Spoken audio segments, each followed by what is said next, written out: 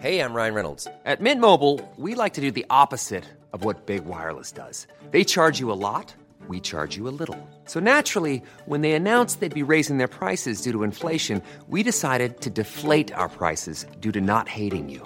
That's right. We're cutting the price of Mint Unlimited from $30 a month to just $15 a month. Give it a try at mintmobile.com/switch. $45 up front for 3 months plus taxes and fees. Promo rate for new customers for limited time. Unlimited more than 40 gigabytes per month. Slows full terms at mintmobile.com. It's that time of the week again. The Rugby League rant, fifth and last. Put on your headgear, chuck in your mouthguard, and get ready for an hour of nothing but NRL talk.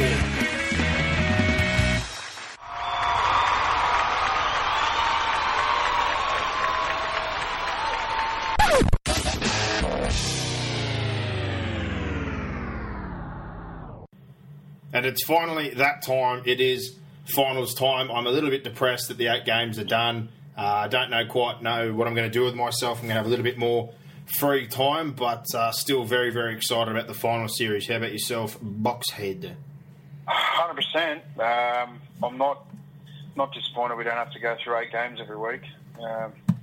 But, you know, we get down to the quality now. That's what I'm all about. I'm all about quality, not quantity. You know that. I don't know what I'm going to do with myself. No bulk watching. Super Saturday, the 20s, the Cup, the Sunday. NFL. Yeah, but it's on the wrong day of the week. You just watch replays. That's what I do. I like live, especially. No, you just lock yourself in a cocoon. It's hard. Don't check your phone, and I know people can't go without their phones and social media. So no, it's not that. It's the fact that generally I bet on. I just turn my phone off, mate. On Mondays, my phone goes off. If anyone tells me scores at school, I'll punch them in the throat. So, mate, it gets me through. That gets me through Monday. Obviously, binge watch Monday, binge watch Tuesday, probably binge watch Wednesday as well. So, it frees up the weekends. People can start binge watching some TV shows. If people haven't seen Breaking Bad or something like that, The Sopranos, we're both big Sopranos fans. Yeah, that can take up a few months of your off season. Yeah, I want football though. You just got to be smart about the way you do it, mate. That's all. I want football. I want it all the time, always. Yeah, I'm with you. I think we're going to get. I don't know whether Fox is going to televise the England versus New Zealand tour, but that'll be good to get a game. They bloody should. Once a week until hopefully the end of. Well, it'll have to be the end of November, I suppose. Well, someone better put those games on. I want to see them. I haven't watched a lot of the Super League. I know the last time it happened, they didn't televise them, so just a heads up. That's ridiculous. Televised last time, so. Well, there was 14 players named today from the Kiwis. There's a couple of rookies in there, got deserved spots. In particular, Tuimala Lolohea, he had a fantastic season. Played some fullback, played in the halves, centre, winger, double figures in tries. I thought he really deserved the train-on spot, so good to see him and a couple others. There was a couple of Panthers. Tim Simona was amongst it, Foran, Hiku, etc. But obviously, there's a fair contingent playing in the finals, especially in the Roosters team. There's a couple in there, so it's not going to hurt it. It's not going to hurt them. Nah, well, it's good to get the experience in camp. But they get 23-man squad. I think they've named 14 for the time being. There'll be plenty more. Obviously, they're going to have to look at and assess after the final series. But I hope they do televise those games. Well, the other thing is that the Super League, they're actually not having a final series per se. They're having what they call a Super 8. So there's still plenty of Super League on if you've got Foxtel IQ. So record that there. I think they're 2 or 3 games away from splitting to the Final Four and then into the Grand Final. And they've also broken it down into a bottom tier. They've got the 4 bottom teams from Division 1 coming up playing against the 4 lower teams from Super League. And there's going to be a £1 million game for the team that finishes. Well, it's going to be between the teams that are 4th and 5th in that lower tier to see if anyone gets promoted or relegated from the Super League. So I suggest if you haven't followed the Super League this year, it's a good time to jump on because it's starting to heat up and it's quite interesting. It's good to watch some of those lower teams run around. There's some blokes from that we know locally that were playing even A grade here that are sort of playing. Mitch Carlane's playing for Halifax. And, so there's a few other guys over there. So Adam Tangata he was at Canberra. There was a couple of boys I saw on TV playing for a few of those sides, like Lee and all that. Yeah. If you're really footied out, set your IQ and record some of those games. They're worthwhile watching. Well, starting off as we usually do, the Fast Five, highlight, lowlight, best, worst. Any questions? What was your highlight? Just the fact we're at the finals. I've got to be honest, the 8 games wears a little bit on me. I struggle to watch all of them, and I'm not footied out, but I am a bit footied out because I have to obviously get around and training 4 days a week and watching footy Saturday, Sunday most weekends. So I'm glad we're down to the quality stuff, and I'll definitely make sure I can. Not to say that I don't watch every game every weekend, because I do, but I just struggle at times. Some of them I have to watch on replay and things like that. And plus, the weather's starting to heat up. I love it. I hate the summer. I'm a winter boy. Well, you got it. Winter is the worst. No, it's not. It's easy to deal with. Everyone whinges, but summertime, there's only one way to avoid the heat, and that's to stay inside in the ducted air. Lay on the tiles. Get outside, the grass is green. Yeah, and get absolutely fried. Beer drinking weather, it's the best. That's about the only good thing about it. I still drink in the aircon, not outside. Yeah. Don't like summer. My highlight was Sam Moa and Dylan Napa just deciding to take turns at beating the crap out of Glenn Stewart. Some of the shots they put on him were absolutely outstanding. And then Mattai's shot on Gallen, that was brilliant. He smoked him. Yeah. What about old Gus went after Gallen yesterday? Oh, there's some beef. There's a bit of beef there. Yeah, I don't know what's going on there, but I think the Origin comments and all the rest of it, and he had a little bit to say back and blah, blah, blah. But, you know, that's football, egos. You know what? I tend to agree with Gus. Like, after watching the game, well, I mean, we've said it for ages, haven't we, that he sort of pads his stats and pads his stats, but I don't think he has a numerical value in his head. He just wants to be highly involved. I think he needs a coach to sort of say... We've said this before. It was easy. It was easy to see if you watch the game in detail, like we usually do. When Carney was there, he's a $700,000 half. They'd set up like a long side. They'd have like a play ready for, play 4. And then Gallen overcalls him on a short side and takes the footy, and Carney's blowing up. And like people would miss that, but you're working to something in a set. Your lock or a bloke that basically plays tight like a front rower, he shouldn't be sharking your $700,000 halfback who's trying to run a play, and that's the reason they lost on the weekend. Just taking hit-ups in positions, and that just shows why they probably won't go any further, because they're halves. Like, Robson's steady, but he's not a game winner, and Jack Bird's a running 6, who's basically more of a back rower or a centre. So if you put Maloney and Towns in there this year, I'd think they were a threat, 100%. But without those two, they're next year. This year's a bit of a write-off, I think, unless they can make it severely ugly. They had enough ball to win 3 games the other day against Manly. Yeah. But Friday, I don't know, like, Friday disappointed me, but I like the fact that the Roosters got into South and hammered them or whatever, but I wanted to see a game. Like, even the night before, I think Melbourne, they really did a number on Brisbane. Like, I know the scoreline probably didn't reflect it, but I never really felt like Brisbane were going to win that game. No, but you know the difference? It's Melbourne, and I've said it the other week, and it sounds silly, but honestly, the way they're going to win this comp, if they will, is defensively. They're doing they're strangling. When they are on like that Sharks game and they do a number on a team, and it's probably not conducive to the most exciting football, but they know their strength. Their strength is not so much their attack this year. They've lost a little bit without Billy. Munster's doing a fantastic job. I think it now will be. Craig Bellamy is a master at getting teams up for finals games. Like I mentioned it last week, they've had a few hiccups the last few years, but himself and Wayne Bennett, I think, are leaps and bounds ahead. Trent Robinson also, he's sort of moving into that. He's that fantastic. Sort of I guess, along with Hasler, but the two for me, Bellamy and Bennett, they're chips off the old block, and I think they're the two sides for me that obviously the Roosters are going outstanding, and then you could probably throw in the Cowboys. Yeah, I like the Cowboys on my side this year, but I'm wavering on them. Well, I had the Roosters. I really can't see. Put it this way: I can't see anyone from the bottom 4 winning. None of those teams has showed me enough this year to say that one of them can win 4 games in a row and win the comp. Absolutely no hope in the world. So, but I thought that about the Bulldogs. To me, and if I had to rank them, I'd probably have it'd be Roosters, Brisbane, Storm, Cowboys. But you know, I'm a firm believer, and I honestly think Melbourne will knock the Roosters off on Friday night. So I'm happy to go out on a limb and say that. I think the Roosters, I just think history tells you that you can't really sustain a long run. I think they're going to need a loss.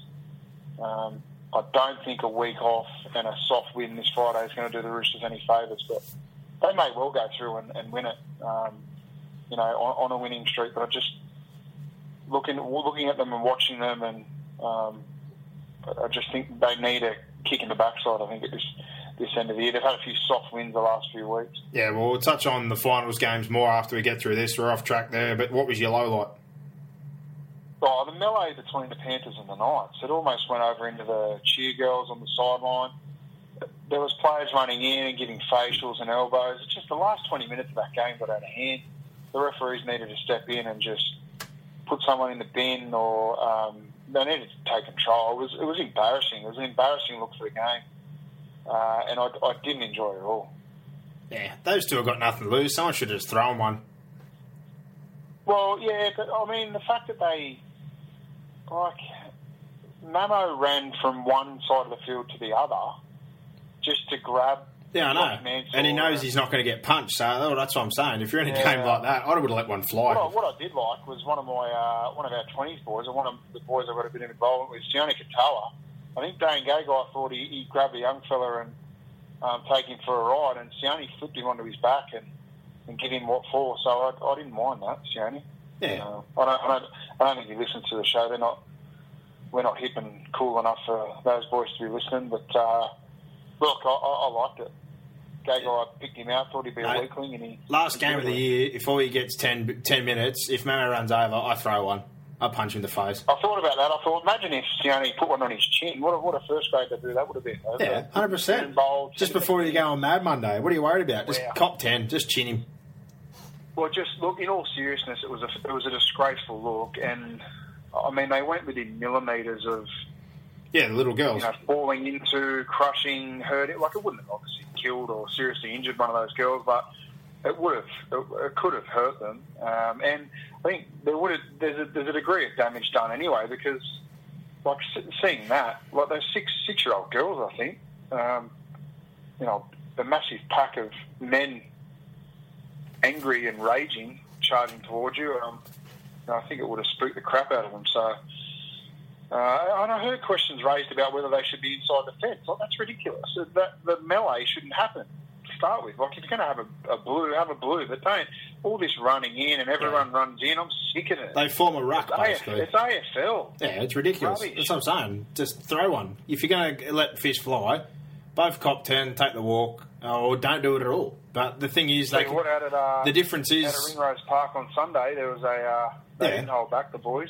No, and I saw the under-20s the other week. Curtis Scott, who just signed with Melbourne, which I'm pretty happy about, wasn't happy about something a Newcastle bloke did. He stood up and just gave him 5 in the face. I was like, well, instead of creating a little handbag at 10 paces, he unleashed his frustration. And yeah, look, I don't condone that either, but, you know...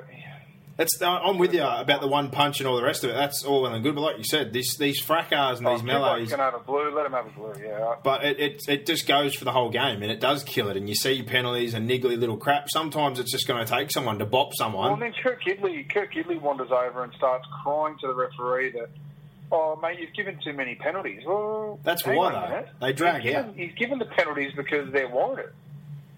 It was ridiculous. It annoyed me. Yeah, but that's the reason why people like Mamo, and we keep talking about it, and halfbacks and this can come into these melees, because there's no consequence for going to pick on a front rower or someone they usually wouldn't, because they can't react to it.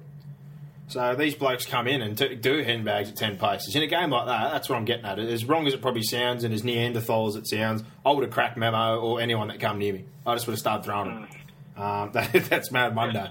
I would have just gone on Mad Monday with a black eye and some broken knuckles and just said, it doesn't matter, I'll worry about it. You would have said, smell this, McMamo. Yeah.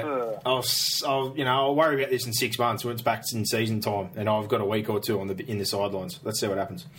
Yeah. My low light, quick and simple, end of the 8 games and the season drawing to a close. Love me football. Simple as that. Who is your best player or team? Oh, we got to go to the Roosters, don't you? The Roosters were great. I thought Melbourne were great. I thought the Cowboys for 60 minutes were great. I thought the Titans were going to upset them. Yeah, I'm still scratchy on them. I honestly don't feel that scoreline reflects that game. They got a team going on Mad Monday. Yeah, they racked up a bit of a score at the end, but the 42 doesn't sum up that game. The Titans were a lot better. And the Penny Panthers. We avoided the spoon, but... Low game, though. Very low game. I can't believe. Like, how close it is that Penrith were actually, like, in a battle for last, and I think they ended up finishing 11th.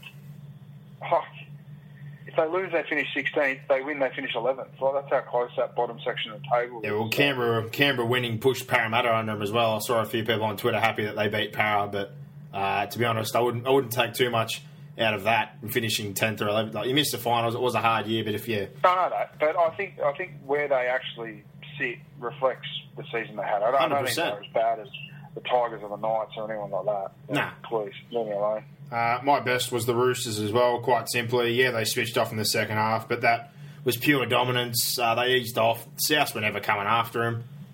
There's not much to read into that. There wasn't any other real standout performance for me. That Cowboys won. That scoreline doesn't reflect the game. Titans season was done. They've actually shut down for the last 20. So, and the other one was probably the Storm defensively. That was a highlight for me. But my worst was Souths and the Sharks. Sharks blew that opportunity, like I said, to finish fourth. They had enough ball to win 3 or 4 games. And again, I just sat there and kept saying in my head, if Maloney and Townsend were there right now, this game would have been done with. And with Holmes at the back, no offence to Gordon, but I just thought about the aspects of next year, probably Bird in the centres, Holmes at the back, Innes playing the way he is, Wade, Gray and Lincoln with Maloney, Townsend, Lewis playing outstanding this year, double figures in tries. It's really exciting, and put the Fafita brothers back in there. But yeah, this year with those pair of halves, they're not threatening. They're going to really need to make it super ugly to have any chance of winning a game. Yeah, I had South. Yeah, that was horrible. Their spirit at the moment is... They've quit. Non-existent. They don't have much of a spirit, do they? They just look soulless and carefree. And I've heard today a few people... I just don't like the sign. I heard Billy Slater last night. He nailed it. He said there's something going on at South. Yeah, 100%. And for a player to say that, and it was just refreshing to hear him be honest. And players know. It's as plain as a nose on your face that there's something wrong there. Yeah. There's something in this. So... whether it's Isaac Luke and Madge or, we were both sort of a bit iffy on his shoulder charge last week and the fact that it was... That was a message. There's just a lot going on there. The other one, probably, I read this afternoon that Toddy Carney's he's headed back to Australia, or he's trying to, because he slept with one of his teammates' partners. That's Justin Carney. Was it Justin Carney? Yeah, not Todd Carney. My bad. Yeah, sorry, I did know that, actually. They mentioned it on the... Yeah, the muscle shark. He used to be at Canberra. Yeah, then he went to the... That's not very good. Nah, then he went to the Roosters. That's not what you need. And then since he's been over there, he scored something ridiculous, like 62 tries in 50 games, signed a huge 5-year deal with Castleford, was going to declare for England. They were going to pick him. And then he got stood down a couple of weeks ago and no one knew why. And then... the rumour surfaced 2 weeks later that someone over there, and it's not a Pommy either, it's another Australian, so it probably would have been someone he was close with. So he's knocking another Aussie teammate's missus, who's now, I think, supposed to be having a kid or something. That's as far as I heard. That's pretty... Wow. Yeah. That was the allegation. I don't know if that's sure, but some of the... And obviously the other one, the talking point is Bo Ryan. Not good form, Bo, but... No. Do I think it should be played out in the public forum? Hell no. Well, what do you think's going to happen, though? The way the world works these days. Well, yeah, the saddest part of it is his poor old wife, and he's got a 2-year-old daughter, so... Yeah. Not your smartest move, though. No, and the other thing you got to take on the flip of it, should he be fired or all this? I'm not going to buy... No, I'm not going to buy into any of that, but I'm going to... Look at the track record or the last case of it was Matty Johns, and he got the punt. And that was second time round. They'd already gone through that story. He got ran to the dirt again. I could believe it, but I'm going to throw it out there this way. If I'm Channel 9 from a business perspective, I guarantee you the ratings or the perspective of him is going to change now. So it wouldn't surprise me if he did make it back, how long he lasts. Do you reckon it will do you reckon it will that much? I reckon 100%. Bo knows and this and that, and the charity and all, I've got to be honest, my perception of him really hasn't changed. Mine doesn't change that much in general as far as what he does in the footy show, but you've got to think I don't watch the footy show. But they win, and I've spoke to a few people about this because I want to understand the TV ratings. They win that youth market mostly. The younger age groups, teenagers up to 25, and some mums. Well, he's going to lose the female. Well, that's what I mean. So a big bulk of who actually watches the football show, because it's probably a little more entertaining, is that teenage to 25 bracket and girls and bits and pieces. So any one of them in particular that are probably interested in young kids that look up to him, that big part of their market, their TV market, which makes them so successful, is probably not going to be of the same opinion, unfortunately, from this incident. So. Yeah, I know the few women I sit around at work were talking about it today, and their perception of him and opinion of him has definitely changed. So yeah.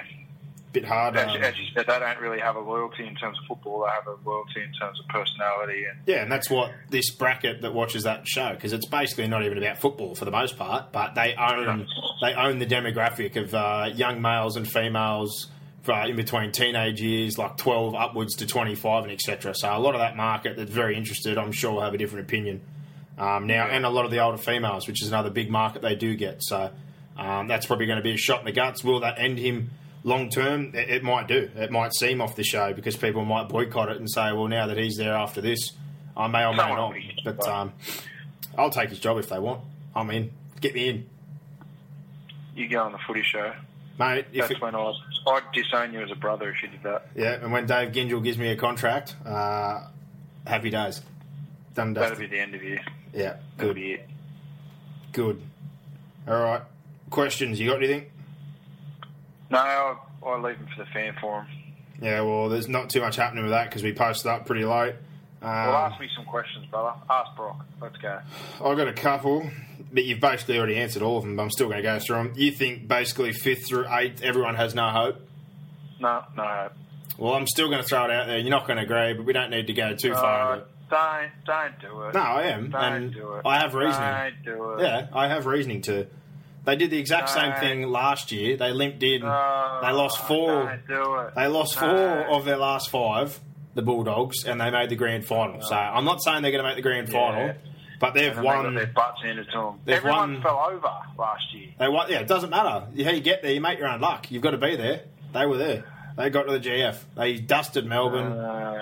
They beat Manly. They beat Penrith. They got to the GF. So that was from 7th and after they beat losing. Penrith's reserve grade side. Yeah, well, Penrith's reserve grade side beat the Roosters. So you can only play what's in front of you.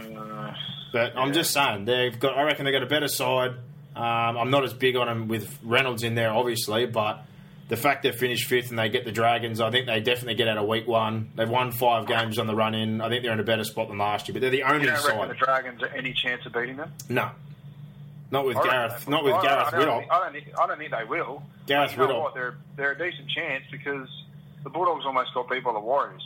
Yeah, last round though. There's a few teams who threw that up. I don't care. The Dragons almost lost to the Tigers after leading by 22 with 15 to go. Yeah, I know.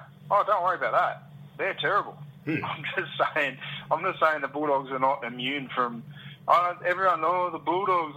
Please. I'm just saying you can't discount them. If you're going to look at any of those teams, you love the Bulldogs. You're a Bulldogs fan, mate. I go for Melbourne. I'm going to buy you the a Bulldogs furthest thing from a Bulldogs fan. But let's put it this way: if anyone's got a chance out of the bottom 4, if you had to pick one, they're the team you'd pick. You're not going with the Souths or the Dragons. They're both gone. And the Sharks just don't have the halves, but the Bulldogs. I reckon they're about 250 to 1. So the Bulldogs, they're about 700 to 1. But honestly, I think it's between the Roosters, the Cowboys, Brisbane, Melbourne. But if I had to pick one out of that bottom that could make any kind of run at it, it would be the Dogs. The Storm, you've already answered. You think they're a chance, even though their attack hasn't been brilliant. I think they've got a chance, but I had my own little theory. I was hoping we'd finish 5th because I thought we had an easier path that way. You think about it too much. 100% I do. I like to look at it from every perspective, so we'll see how things play out. So you'd rather finish 5th and not have 2 chances? To play the Dragons with no Widdop, needled up, Mike Cooper suspended, no Joel Thompson, Benji. Just win this week, get the week off. Happy days. Yeah, if we win. Otherwise, you go back and play the Dogs. It's a tougher run than playing the Dragons and the Sharks like we probably would have. The Dogs. So we'll have to see what happens there. And the other one is the Sharks. They get the Fafitas back. Does that boost their chances in any way of having a crack in the finals? No, I think their chances are gone because they should have finished top 4. I reckon they're better off in this survival mode. Nah, you sound like Paul Gallen. Well, the other day they're like, "Oh, we need to finish top 4 and rah rah rah, and be better." So when did he say that? Now they're saying, "Oh, well, I think we'll be better. We'll be better for finishing 4th because finishing in the bottom half because when we want to play pressure football and please." No, if you put a gun to your head and said, "Can I have 2 chances or 1?" Everyone can say 2. It's just a spin that they're putting on where they ended up finishing, and yeah. If I had to back one team out of the bottom half of the 8, it'd be them. But as I said, they're very, very long odds. Yeah, 100%. We'll jump in and review the views of the games from the weekend. So Thursday started off with the Storm and the Broncos, 15-8. Noah Hunt, obviously Milford was left to try and guide things on his own. I didn't think he did too bad of a job. He tried to show some involvement, but it didn't help when Ashley Taylor also left the field fairly early. There was no Kahu, no Glenn. But all in all, Melbourne just strangled them. I thought Cronk controlled things.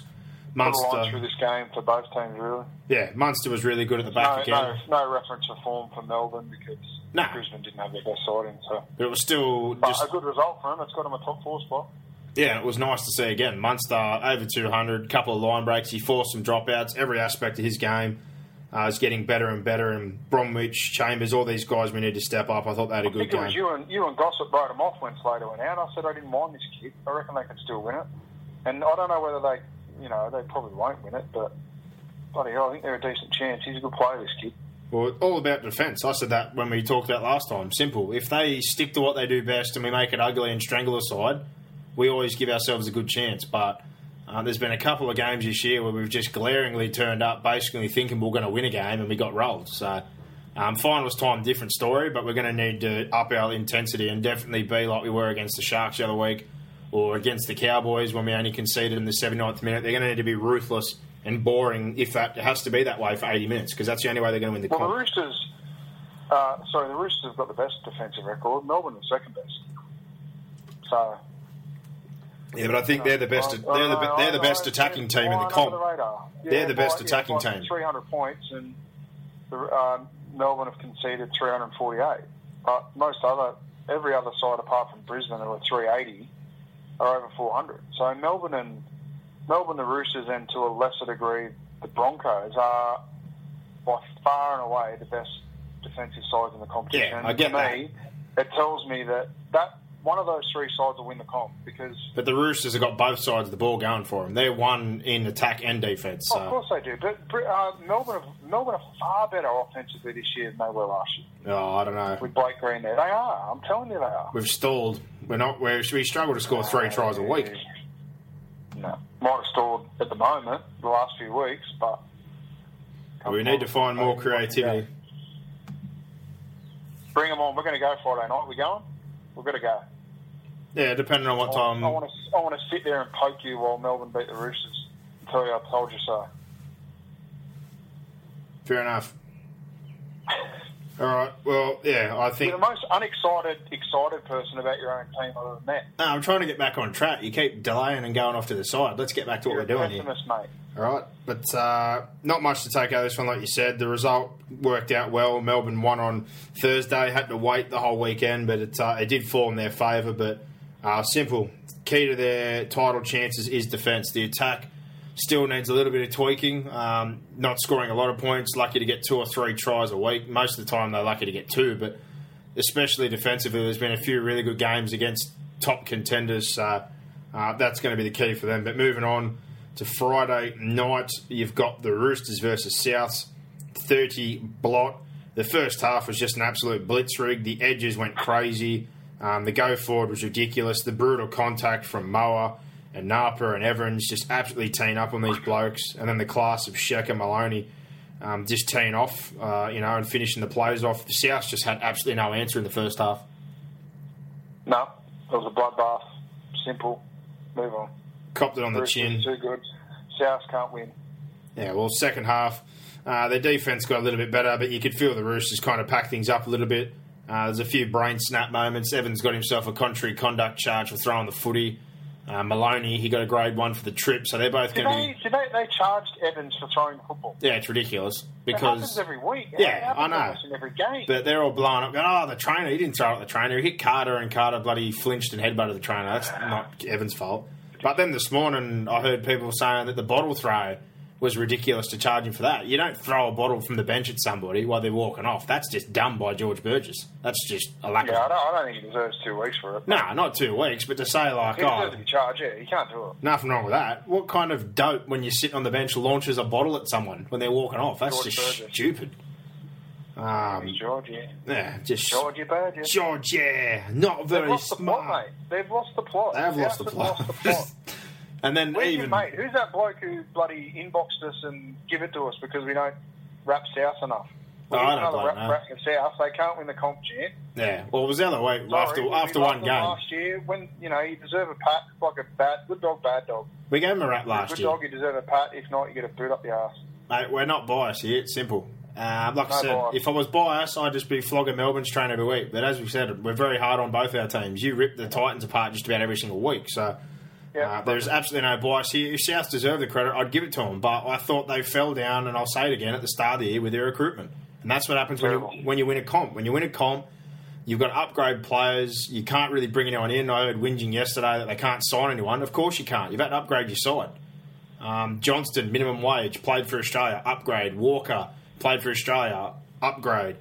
Kiri wasn't even getting a contract. He was on forget about all that. Matches. It's the passion to want to win and want to play hard. And that's the other effect of the second year. There's a lot of young guys.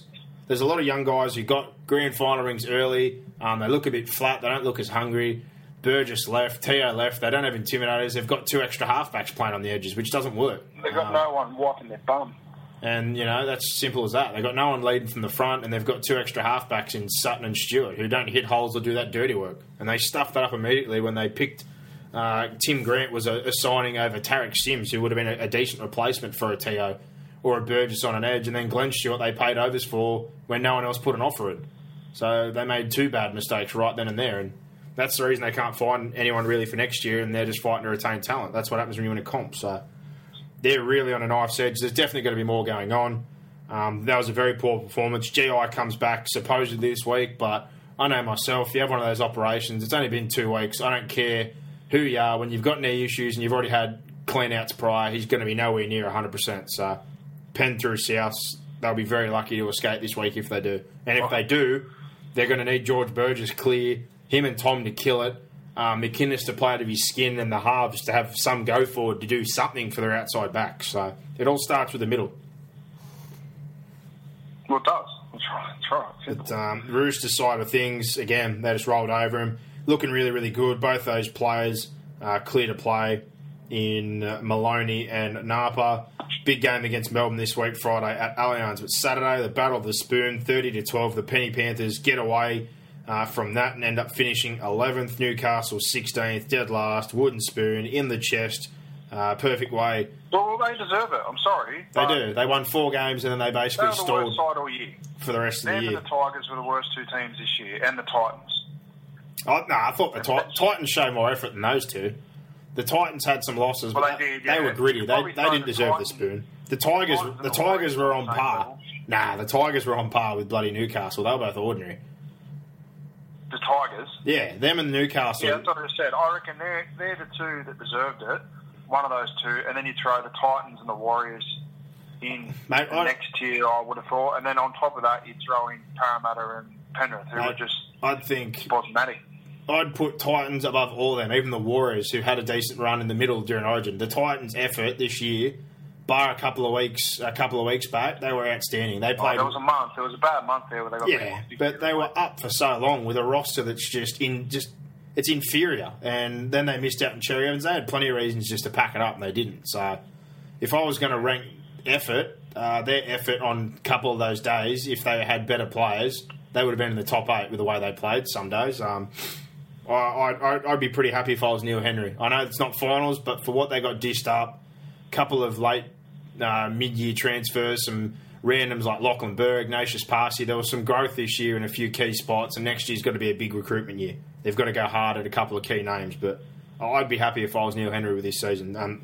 I may sound... That'd be nice if we got a few good players. like I said, it may sound stupid finishing 14th and being happy, but with the roster and the run they had, I would have been stoked. I think they put in a great effort, so that's just me. But Penrith, they avoided it. Yeah, you don't support them.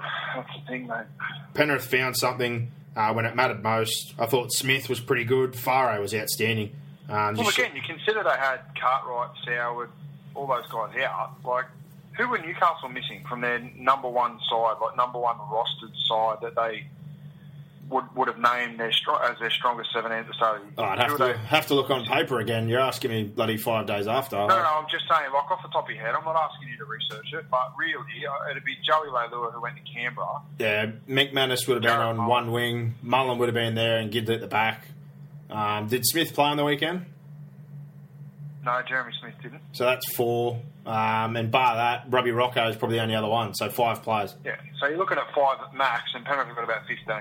So, I mean, if Newcastle were ever going to avoid the spoon, they had the perfect opportunity, and they couldn't do it. Yeah, and I've got to say, I did tip them going off what Bedsy had them going on, but I didn't think about the short turnaround, which they talked about a little bit. But that's the thing. You know, the biggest error people make with those sides down the bottom of the table is that once those sides win a game, not that we fall in love with them, but you begin to trust them again. And the reason they're down there is because they can't put back-to-back performances. Yeah, but you can't trust. You couldn't have trusted either of these sides the way they were playing. So no, Penrith at home, and Penrith didn't deserve the spoon.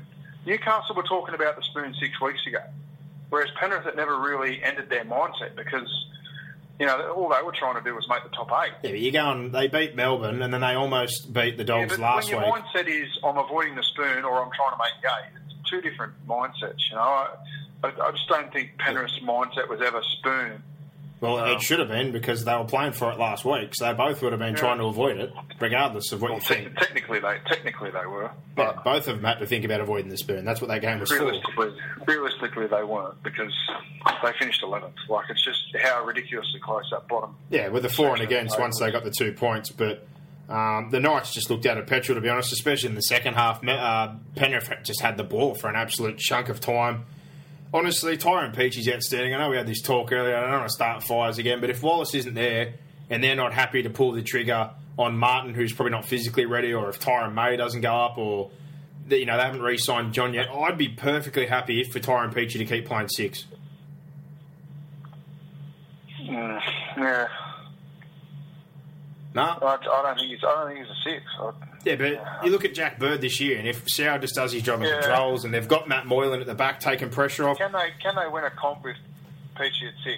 Yeah, but who you're going to win the comp with Martin or May, who aren't ready, and John? Like, I think if you told me my best option and been able to fit him in the side and put another back rower in, because they have enough trouble fitting all the back rowers in the bloody side. They're missing a half and they're missing a prop to me. They're still missing a prop and a half for next year.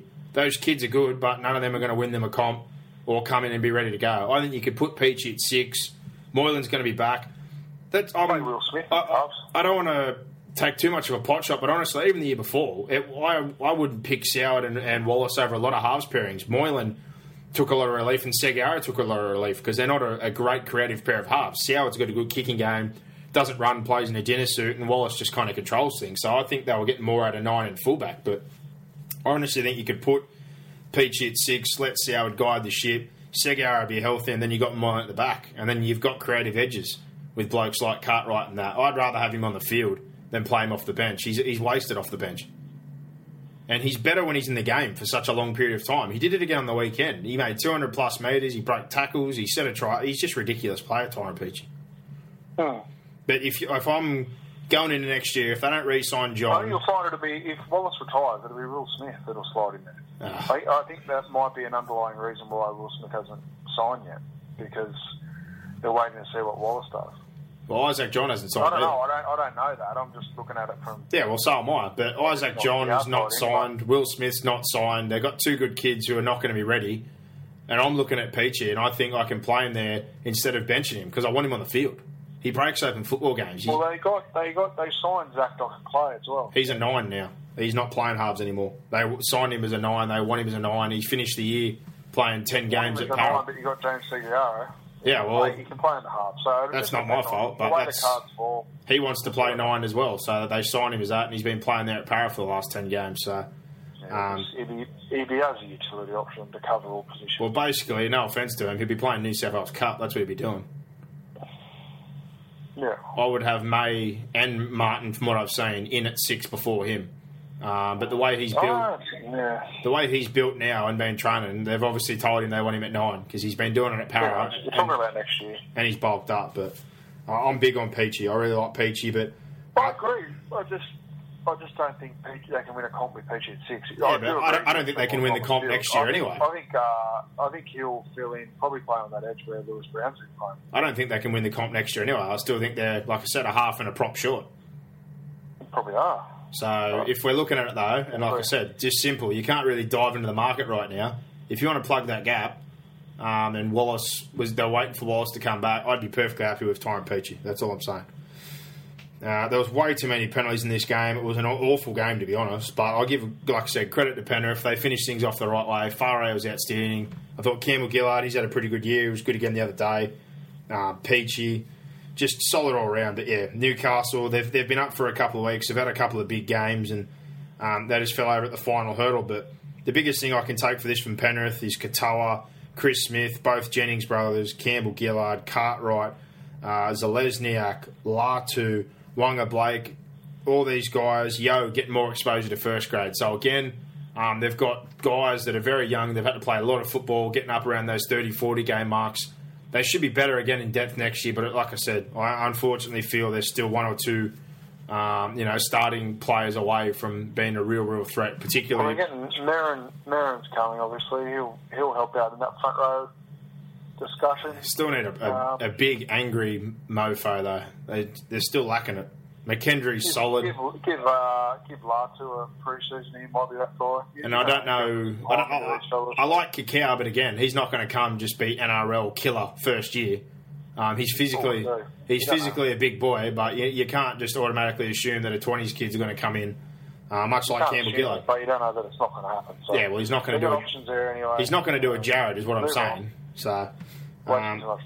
Good blooding of those kids, a lot of build up in depth, some experience. So that's the one plus out of all these injuries for the Penny Panthers. But they finish 11th. Newcastle get the spoon. Dragons, Tigers, 32-30. Again, pretty disappointing game, to be honest. Brooks takes an intercept early, and then it was just all one-way traffic after that. Benji Marshall controlled things. They turned Frizell inside 1,000 times again, and they finally ran him on a decent line instead of just turning him under. He scored a try. You saw Dugan, he was super dangerous as always, running the football. Aiken isolated for a double, but they just shut down. 15 minutes to go. The Tigers, 4 converted tries, drag it into Golden Point, and probably just sums up their season in the unfortunate situation that Robbie Farah was the bloke who was penalised to end Golden Point, and that was the note their season finished on, which is pretty sour, and it's been the same way for the last few years for the Tigers.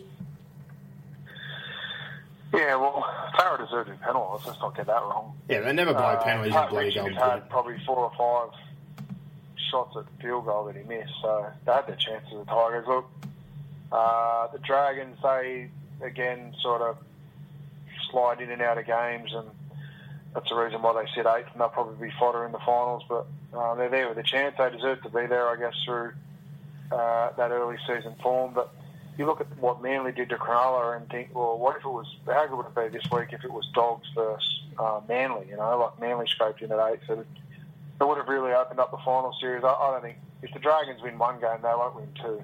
They're not winning. They might arse their way through this week, but... Nah. They're not arsing. They definitely won't win in week 2, so...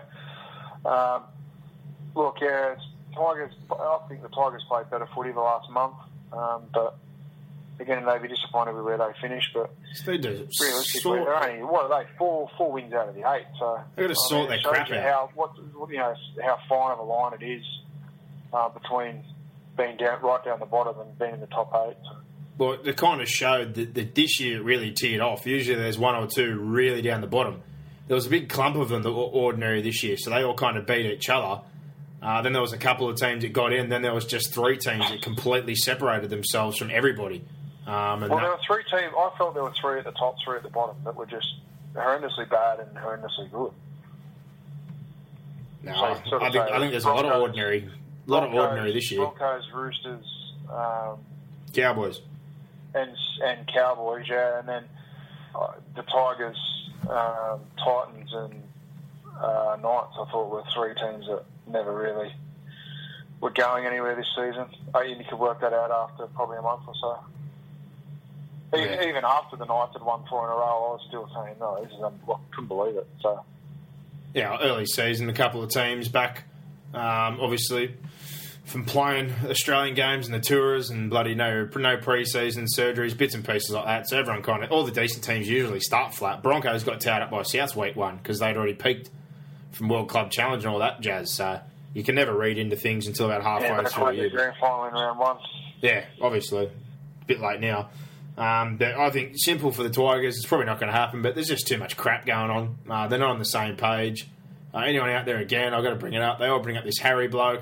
West aren't going to sell their side of the venture. So I'm just, everyone keeps going. That'll fix everything. West are financially stable. Balmain probably won't pay their loan back. They're going to wait. They're not going to sell it to old mate who runs Meriton. It's not in their best interest. They'll gain control by March. And it just, I think probably the biggest point to take out of this is what you said. It seems the NRL run clubs are the ones that have all the problems.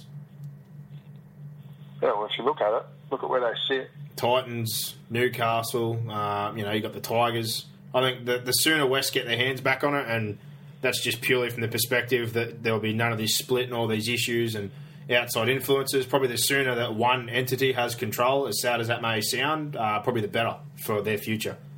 And they need to sort out right now what's going on with the coach. You've got sponsors that are in because of Farah that aren't happy, and Taylor's gone against him, and this and that, and blah, blah, blah. They just need to sort their crap out. Seriously. Well, it's simple as this. One's going to go. Yeah, well, sort it out. That's all I want. Go into the next season, pick a coach, make it amicable. Well, no, and to me, it looks like they've brought Taylor in to do a job. They've asked him to sort it out. This is a part of him trying to do that, so they need to get behind him and back him. That's what I mean, though. If they fold here to Farah and sack Taylor, what coach would want to go there? But I guarantee you David Kibble will take the job, but he'd be crazy too. Unless it was someone that's there now, they promote internally. Who honestly would leave? No one. Anywhere. That's what I'm saying. No. It's uncontrollable. The board's separate. Marina Go didn't even have the same message that Taylor had when she come out and spoke. They're not even on the same page internally. So they need to sort themselves out. Yeah, but the way that rugby league clubs sometimes work is the fact that the football department and the club itself are run separately, and that's obviously what happens. Well, let's put it this way: Nathan Brown's got. If you're going to do that, like if I was doing that, you have to get everyone in and on board before you even think about doing it. So it's obvious that Taylor's a smart cookie. He would have done that. And obviously Matty Cameron's there, and they've got smart operators there. So I don't buy into all this crap that the Tigers mismanaged this. They would have thought this through. There'd be a definite plan behind what they're doing. There'd be a science to it. They would have worked out all the numbers. They'd be all over this, right? I just think they've been let down by... well, they obviously haven't been supported as hard enough or as well enough by the board and the CEO, and mixed messages coming out just cuts the legs out from underneath the head coach. So, and the fact that Farah, they've left it this late, I think that's the biggest issue. I was going to say, take all that crap out of it. They have stuffed up, because if they really wanted him gone, they would have known earlier in the piece, salary cap wise, because they knew they were screwed for a couple of years. Like they did 6 weeks ago. 6 weeks ago is not early enough. Early is middle of the season. What it is now. Yeah, like sure, you're probably trying to play for the finals. They would have known that they were in a bad spot. They should have made this decision a lot earlier. They left it way too late. That's why they're stitched up. The only hope for them now, and I want to move on from this because we're taking a bit of time with it, is that Nathan Brown seemed pretty keen the other night on him, has a big opinion of him. He's going to Newcastle. Tyler Randall's solid, but he's not a 9. Clydesdale I'm not a big fan of. Levi's got a future.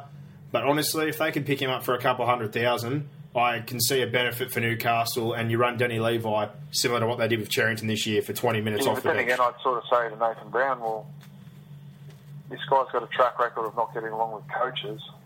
And, I love it how they all say, we got along so well in Origin camp. Yeah, it's easy to. 7 or 8 days, like, at a time, and in a high-performance environment.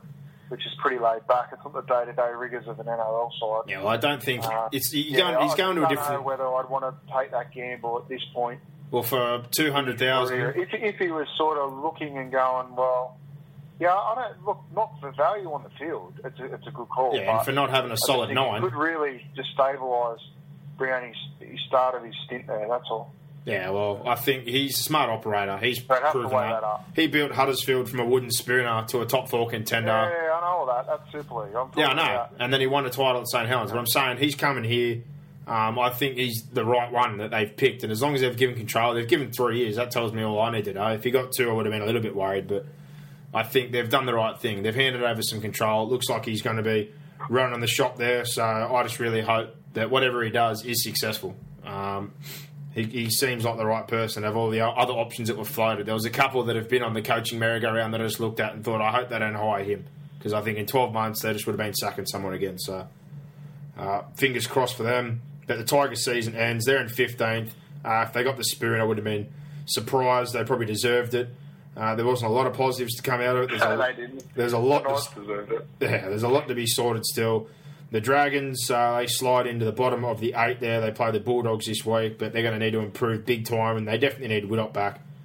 He's massive for them. But the Cowboys versus the Titans, 42-12. The Titans finished the year in 14th. They're up 12 zip. They've started fast, typical Cowboys, looking like they don't give 2 craps. They charge back 16-12 by half-time. Second half was just completely different. They ran a train on them, but like I said, what have the Titans got to play for? They've been up for most of the year. They had a bit of a flat spot. They're about to go on Mad Monday. They put in a good effort. They basically shut down for 20 minutes, so I can't take a lot out of that performance. The only thing I want to know, why did JT stop goal kicking? Is he injured?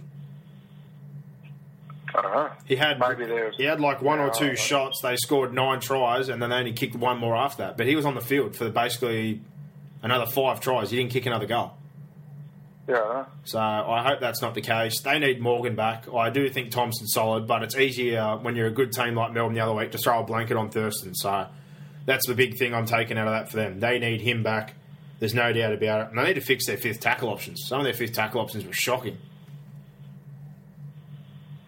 Yeah. Well, Morgan will fix that. Like coming in. Yeah, but you're right in the fact that Coote and Thurston should do a better job there. Yeah, 100%. And Coote's done a hell of a job. The glaring hole for me in the Cowboys is the fact that Granville can't really kick, can he? So he can't kick. The 3 teams above him, you got not above them, but who I realistically look at, like you've got McCulloch, you've got Smith, and you've got Luke, who all can sort of kick if need be. So that's sort of something that Granville's going to have to work into his game, I guess. Who'd you say, Luke? Not Luke. Friend, you mean? Friend, yeah. Friend can kick, yeah. I don't know why I had Luke in there. I froze for a minute and I was like, who's Luke? And he's talking about South. Yeah, no, Friend. They're all obviously at that elite end. Not as Luke is. Luke can kick as well, but look, it's something they're going to have to look at and work on. Well, they need Morgan. I don't think that's the one glaring area. Like there's a range of different areas that they're lacking at the moment that they're going to have to improve. Yeah, 100%. I think the most impressive thing out of me of that game is the growth of Asiata over the year. He's been fantastic. I liked him when he first came in. I loved him in the 20s at Roosters. I thought he was brilliant, but he come in a little bit too ball-playing happy. He's got a bit of size on, been a bit more physical, and I think he's realised now that he should run first, pass second, and it's paid dividends. He's got some cracker offloads and some of the second phase play. He set up 2 of the tries on the weekend. He was outstanding value off the bench. So their bench, in my eyes, is going up a few notches, but they need Morgan back. They need to be dual threat because at the moment it's too easy just to track Thurston. So they definitely need Morgan back. Hopefully he's good to go this weekend against the Broncos. For the Titans, they got a lot of changes next year. A few young blokes coming in. It's going to be another rebuilding year. But the biggest thing's the market. What they do next year is going to speak volumes of where they're going in the future. But I was pretty impressed this year. I thought, to be honest, they'd get beaten from pillar to post, and I would have expected them to shut down after the Cherry Evans situation. But to their credit, they fought in a lot of games where a lot of other teams probably would have packed up. So full credit to them. I thought their effort was good, bar probably that month. Games. So I think for 75% of the year they were Yeah, they were pretty good. But Sunday, the Eels versus Canberra, another nothing game. Canberra finished 10th. Eels finished 12th. This probably sums up both their seasons. Canberra can't close out a game until this one, when it doesn't matter. And the fact that, they couldn't shut it down, or they weren't involved early on in games that they should have won. There was a lot of games they should have won, they didn't. There was a lot of tough teams they got close to beating that they didn't. And Parramatta, this was just them to a T. They had a lead and they blew it again. They've been awesome at getting first half leads and then blowing games. So this was like the unblowable game, but really, wasn't it? Well, let's be honest. I think both those kick-ons were knocked on that they regathered, especially the second one. Yeah. Canberra were lucky on both those calls. Yeah, agreed, but Parramatta still shouldn't have lost it. Yeah, they still blew it. I'm not going to take it away because it means nothing in the end, but I think if anything summed it up for me, probably Hodgson scoring at the end there and finishing the game off. He wasn't a dumb. Everyone always charges the field goal kicker. He barely threw a dummy and everyone just ran off and leave a huge gap for him. It was good. I liked it. That kind of sums up. I think he's had a fantastic year. Austin and Whiten didn't play. They've had good years. There's a lot of growth. Let's be honest. We both had him as our spooner. So did 80% of people in the papers. So if I'm Canberra, same deal again. By the end, I would have been filthy. I didn't make the 8, but the expectations at the year... Well, they're only, 4 points off it, so... And they should have won a lot more games. Like I brought up the other week, there was 8 games. I think they should have been in the 8. They're the team for me. But you have to admit, you had him as the spoon, so did I, and so did everybody. No one knew what to expect. I'm not saying I didn't. They're the team for me that was the glaring one. Improver. They're the glaring one that missed. And that's what's got to have to improve next year with Caesar coming in. Leilu obviously picked up late. He had a bit of an odd run when he got there, but he missed a lot of games, had some suspension. They're winning New South Wales Cup. Their 20s a bit 50-50, but if you want to talk about depth and then bring in Caesar in on top of what they've done this year, they should be a lot better next year. So expecting definitely a top 8 spot next year. They shouldn't be aiming any lower. Well, same as Parramatta. They finished 2 points less than Canberra. And they recruited fairly well, but I don't know. Well, couldn't trust Parramatta. If they don't make the 8 next year, Arthur's... Surely. Yeah, close to Gonski's. It's year 3. But again, they're almost handcuffed to the foreign side of things now as well, aren't they? So they've kind of written their own bed. He did that, but that was a decision he made. So. That's what I'm saying. That was their decision, though. So again, their governance is going to lead to their own downfall if something goes wrong next year and they want Arthur gone. Yeah, I think they'll make the 8 next year, Parramatta, and I think Canberra will as well. So. Yeah, I don't know. I'll have to wait until we sit down and do that heading into next year. But I think Canberra would be disappointed. But considering what everyone thought at the start of the year, that was massive. But I thought Radradra, even him, he dropped both those balls. Yeah, well, do you want me to really get into this? Nah, but like I said, it doesn't mean anything. I'm the one that always says this. I hate it. See, you can't have it both ways. This is what I argue. Like, you can't say that they're both not on, but technically they're not because he still had a finger on them. Yeah, but they're not the same. There was one in the Super League on the weekend, which was just the borderline of ridiculousness. It was in the Castleford game. It was against Castleford. I can't even think of who scored it. I think it might have even been St Helens. It was ridiculous. He had like a fingertip on it. It was unbelievable. So I think we've just gone to the absolute extreme with grounding the ball and control and all that. To me, we've got 2 sets of rules, one for inside the field of play and one for the in goal, which is stupid, and I hate it. So there's my rant done. Yeah, done. Both teams gone skis. Canberra finished 10th. Eels finished 12th. Expecting bigger things from both next year. The Sharks and Manly, 14-12. Pretty much sum this up. Manly finished 9th. The Sharks had enough ball to win 3 games. As usual, their best 2 players were Michael Ennis and Wade Graham. He's had a massive year, but just no halves, no points. Gallen didn't have his best day, a couple of errors, and just too many carries. Like, they're taking hit-ups when they're in good ball 20 out. Like, that's their answer to when they needed to win the game. They had no one to take control and try and ice it for them. So yeah, it's easy to defend as well. Like, it is. In terms of, they can't shift the ball on the back of hit-ups. Like, you need to sort of do something to. But they don't have a quick play the ball to attack. They don't have a genuine half either. They don't have a genuine half that's really like. That's why I couldn't understand why everyone was falling in love with them. Robson's steady and Birds are running 6, so they've got no one really guiding things, and they'll be better with Holmes at fullback as well next year. Gordon's good. Well, don't get me wrong, I think they're the best team out of that bottom 4, in my opinion, but I still can't see them going anywhere near winning the comp. Nah, and Manly, typical. It's easy to turn up for the last day, last game. Horror was good. Stewart, Seni Flower, a lot of those blokes were angry. Hiku, Tafua. But it's a new start, basically, next year. They got a lot of new players, a new coach, a whole new setup after, the absolute basket case or mess the first half of this season was. So it's going to be interesting to see what happens there next year. I'm not 100% sure what to make of it. Looking at some of the changes, I suppose we won't know until next year. You've probably got a better... Suck it and see, buddy. Suck it and see. You'll have a better idea of how Trent Barrett operates than most people, but yeah, I don't think that side of things. I'm kind of looking at the roster and I'm not 100% sure what to make of it. So, there's one thing for sure and certain: he'll do it his way, and he'll do it. He's going to try and get his roster. He's already stamped his mark on it over there, which is I can totally understand and respect that. So, Well, Bozo Fulton's had a big part to play in that. Yeah. And he's basically... My only issue is, like I said before... The only concern I have for Trent is the fact that it's such a volatile... Planning for your next trip?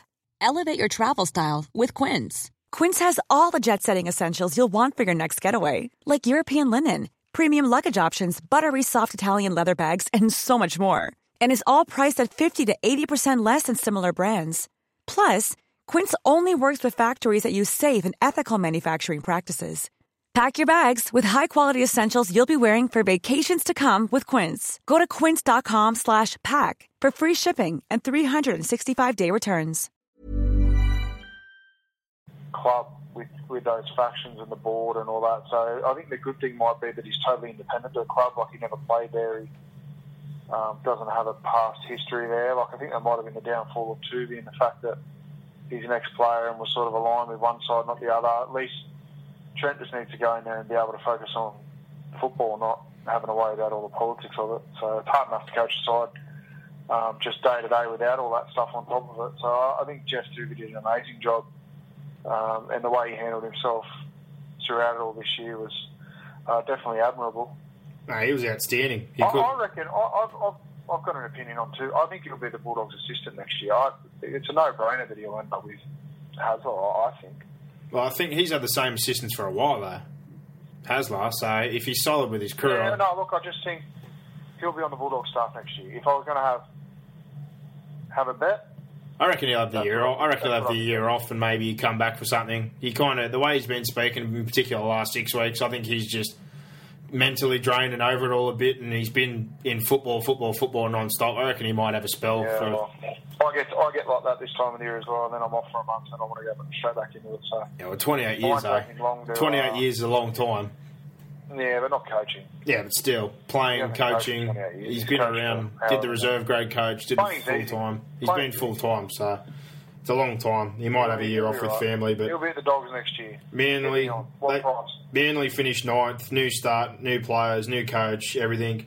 Have to wait and see. Cronulla, they're playing this weekend, obviously, but we finished off. It was the Dogs, it was the Warriors. The Warriors finally decided, after an absolutely terrible effort for the last 6 weeks, that they were going to have one last crack.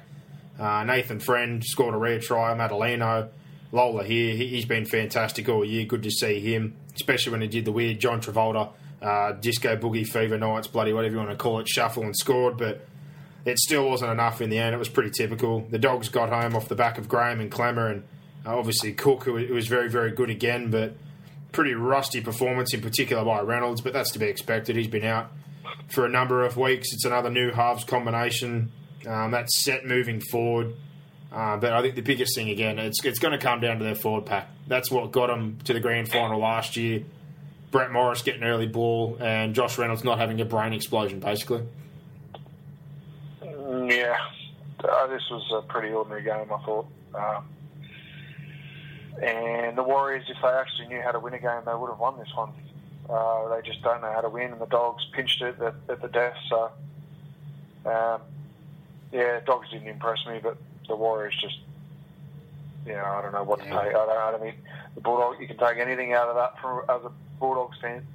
So. Well, they found a way to win. I think it's probably the only thing I'm taking out of it. But the Warriors, I think it's a pretty simple thing. You got Tuivasa-Sheck, Isaac Luke, Sean Johnson. Lola Here's definitely going to be the 6. He's done a great job this year. He's had a great year.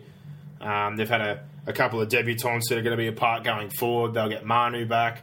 They've obviously got Hoffman, Mannering, these kind of guys. I really like Raymond Faitala-Mariner. So these guys, along with that spine next year, no excuses. If they're not top four, heads should roll in many positions. So, I'm expecting a lot next year. But the Dogs, we'll have a quick run through these finals games before we do the questions, Brock. I know you say basically you can't tip, but I'm basically going to ask you to tip. You've basically already said a few of them anyway. But Friday night, Roosters versus Storm, 7:55, Allianz. We will be going. You think the Storm will win this game? Yes. Why? I think Green and Cronk can challenge the Roosters on both sides of the field. I think they can defend what the Roosters will throw at them. I think they're just as well coached, if not better coached, than the Roosters. I think the Roosters are due for a loss. I don't know, I just like Melbourne. I like their key position players. I think Mitchell Pearce and Warrior Hargreaves being out is a big hole, and they just haven't played a team yet that's been able to expose it. I think it's Melbourne play to their strengths, and their forwards can challenge the Roosters in the middle. I think they'll win. Well, unfortunately, I'm going to go the Roosters, and I'm going to make it simple for one or two ways. It's either going to go our way, which is slow, ugly, grind, kill the ruck, kick early, apply pressure, or it's going to go the Roosters' way, which is up-tempo, physical, getting over the ad line, and the contact and defence will be heavy, and they'll try and bash us out of the contest and shift the football. So one or two ways, I'm going to go the Roosters just off exposed form. But if Melbourne win, I definitely won't be complaining if we get to week 3.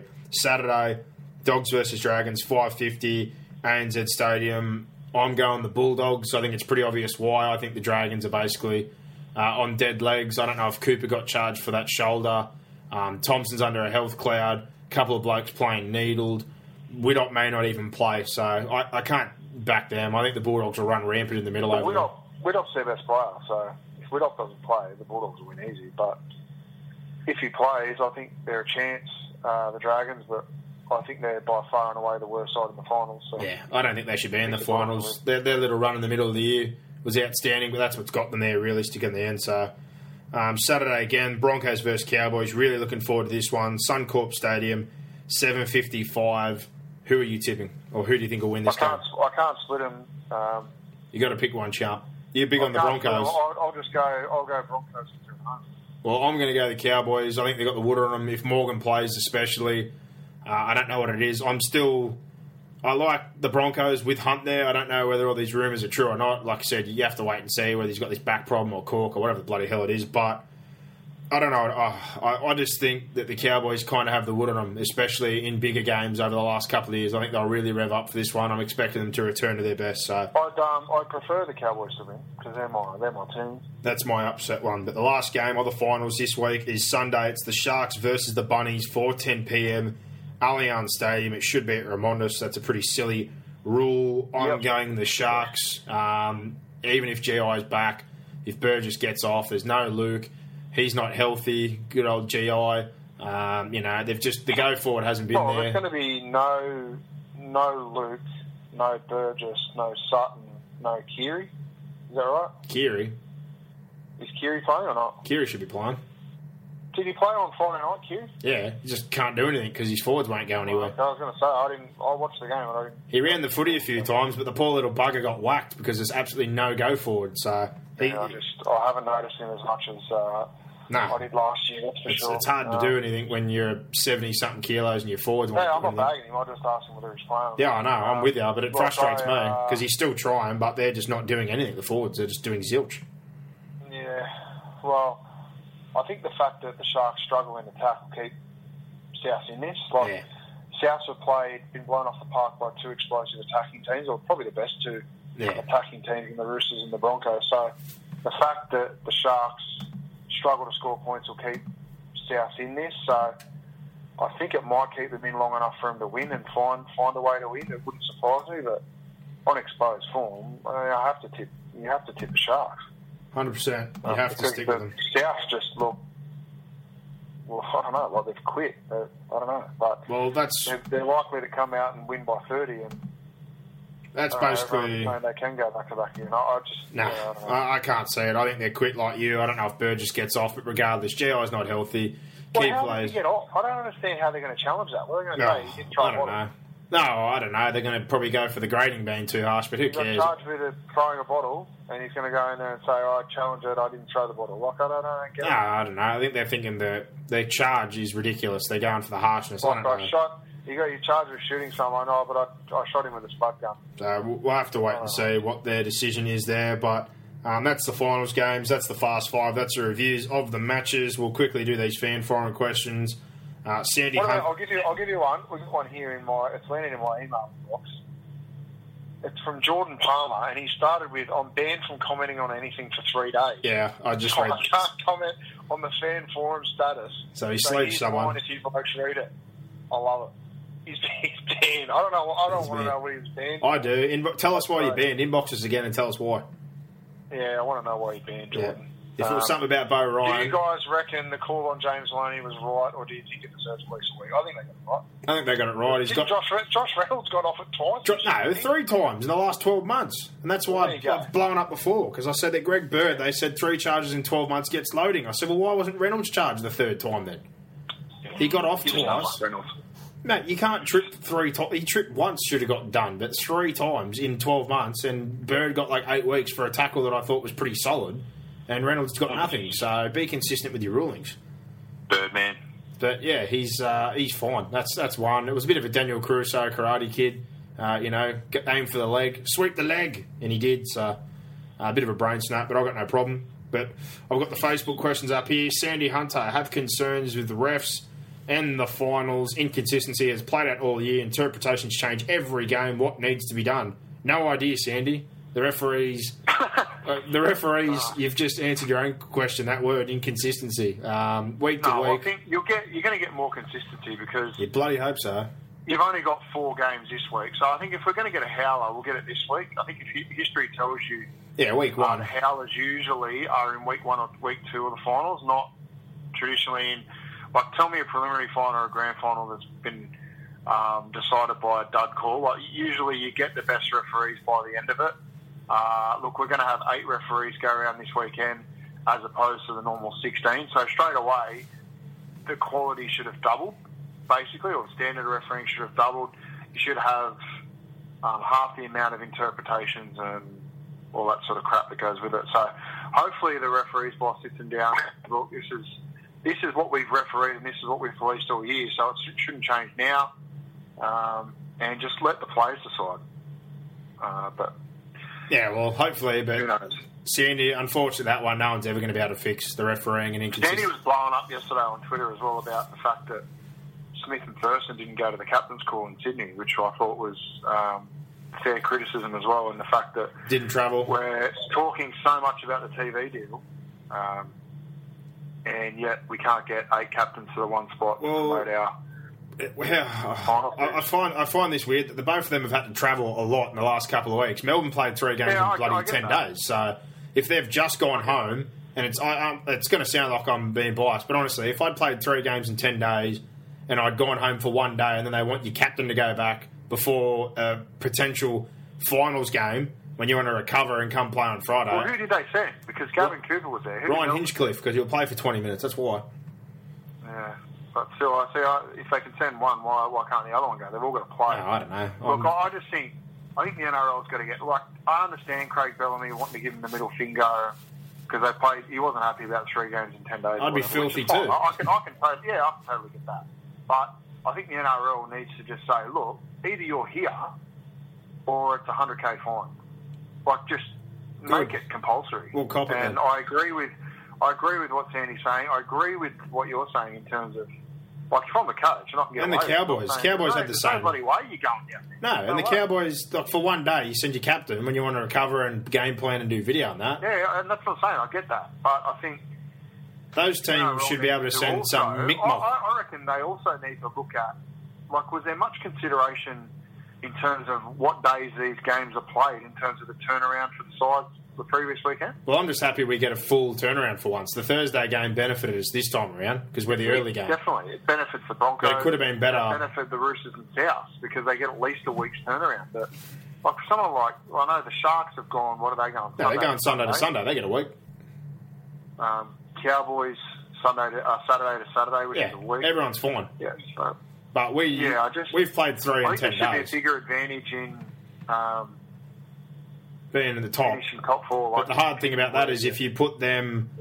like in those games, they're going to play the week after, probably on a shorter turnaround if you're playing late anyway. So there's no real way to nail it. But around finals time, it is a lot more consistent. So I can see it from Melbourne's point of view, more in particular from that 3 games. And I can see it if Brisbane and the Cowboys didn't want to either. Just to send someone for a couple of photos in the morning. I know it's the final series, but the Sydney teams can all just roll up. To say send us one of your best players, they do need to do the right thing by the game, but it's a hard circumstance. It's just to go all that way for a couple of photos and a quick chin wag. They should be able to send. It's promoting the game. They should be able to send some Mick Mock or some mid-range guy like Melbourne. Yeah, did. but Mick Mock isn't going to sell papers and isn't going to create interest. I didn't even see it in the papers anyway, so that's coming from me. You can't read, so I can read. I read very, very well. But Paul, he can't even read. Paul Argyrios, do you think spent 10k wisely? I don't know who he's talking about because he's left it out. I think he might mean the Dogs. Do you think spent 10k wisely last week and, as always, benefits from dumbass refs as a result of his constant whinging? That's definitely about Des Hasler. That's got to be. Yeah, no, he got fined 20. Yeah, because there was a suspended 10,000 from earlier. There. I honestly had a bit of a laugh about the Todd Greenberg thing. I thought it was kind of funny. I didn't think it was that bad. No, I just don't get it. I don't get it. I don't get the bloke.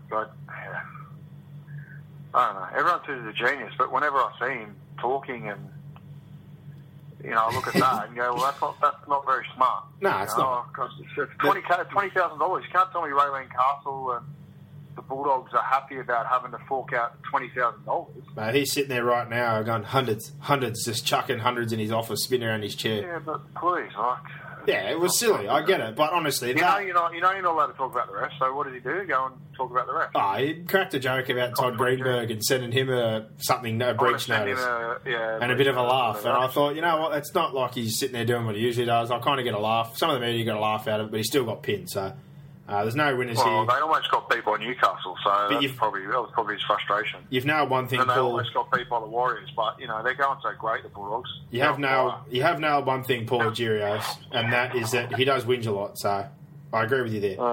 Brad O'Kane, George Burgess drink bottle throw was stupid but harmless. I think he should get a fine and play this week. What do you think? What crazy conspiracy theory will the Cowboys use when they get knocked out this year? Well, we've already discussed the George Burgess thing. I don't mind the fine. I probably agree with that. I don't think he deserves to miss the final. No, neither do I. But it was dumb. Like, honestly, you launched a bottle from the bench when someone was coming off. The one word here is dumb, and when you're dumb, you open yourself up to punishment. Yeah. So if he cops something, it's his own fault. Cop what comes. Yeah. Look, Cowboys.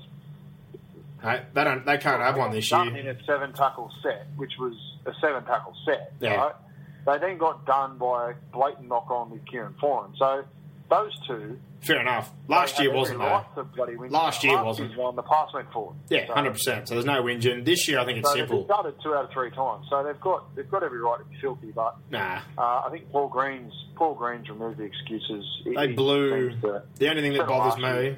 They blew their home final chance. I think they needed a home final. I still think they could beat the Broncos, though. It's worked out well because they don't have to travel. Yeah, they beat the Broncos to get a home final. And even if they lose this weekend, they get a home final. So. But in general, I think the biggest thing for them is Morgan. That's the only thing they've got. They need to get Morgan back. They get Morgan back and he's healthier at least. I think they're in with a chance. That's the biggest thing for them. Brad, Jaylee Ismay, to what extent does the National Rugby League cater for female involvement? In what regard?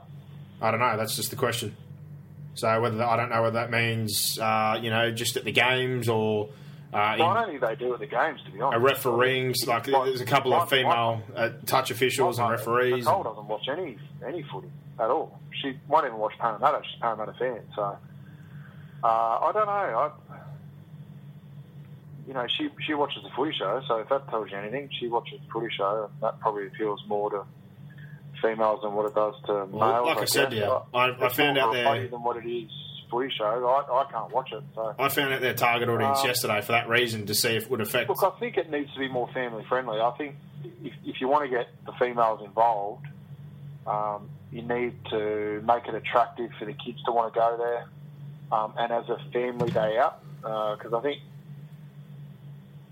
a day at the footy or a night at the footy is more seen as a blokey sort of thing to do. It's not really a girly thing to do. So I think the more that they can promote it as sort of a family sort of thing to do, and also make it financially viable, like for people to actually spend their money and go and do that. Well, financially but viable. I think behaviour at grounds is an issue. Yeah, that's what I was about to say. Like, the big reason a lot of females probably don't want to go is because most blokes are on the hill with their 4 trays swearing and carrying on. So, obviously we're talking about the hill at Penrith, but I don't reckon. Like, I see a lot of females on the hill at Penrith. Yeah, I see a couple. I just think it's the drunken sort of behaviour or the footy sort of bravado. I don't think people in general want to go and spend money to have beer spilled on them or hear foul language or whatever. And they especially don't want to take their kids to something like that. So. No. Well, for female involvement, obviously that,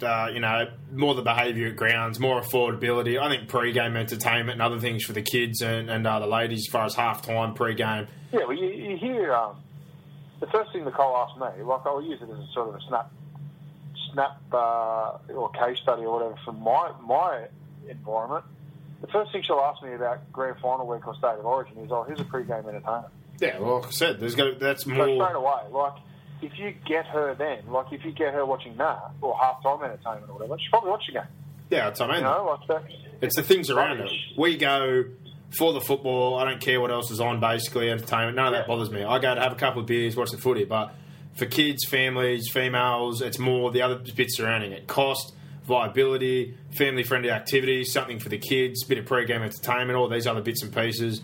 And like I said, to what extent she means catering for female involvement, if that means to come to the game, if it's involvement as far as refereeing, touch judges, coaching bits and pieces, all those bits. I think they're doing a lot better job with that. We've seen a lot more female touch officials. You've got Casey Badger, who's refereed some under-20s, and but definitely as far as game day and bits around getting them to the game, they need to do more, 100%.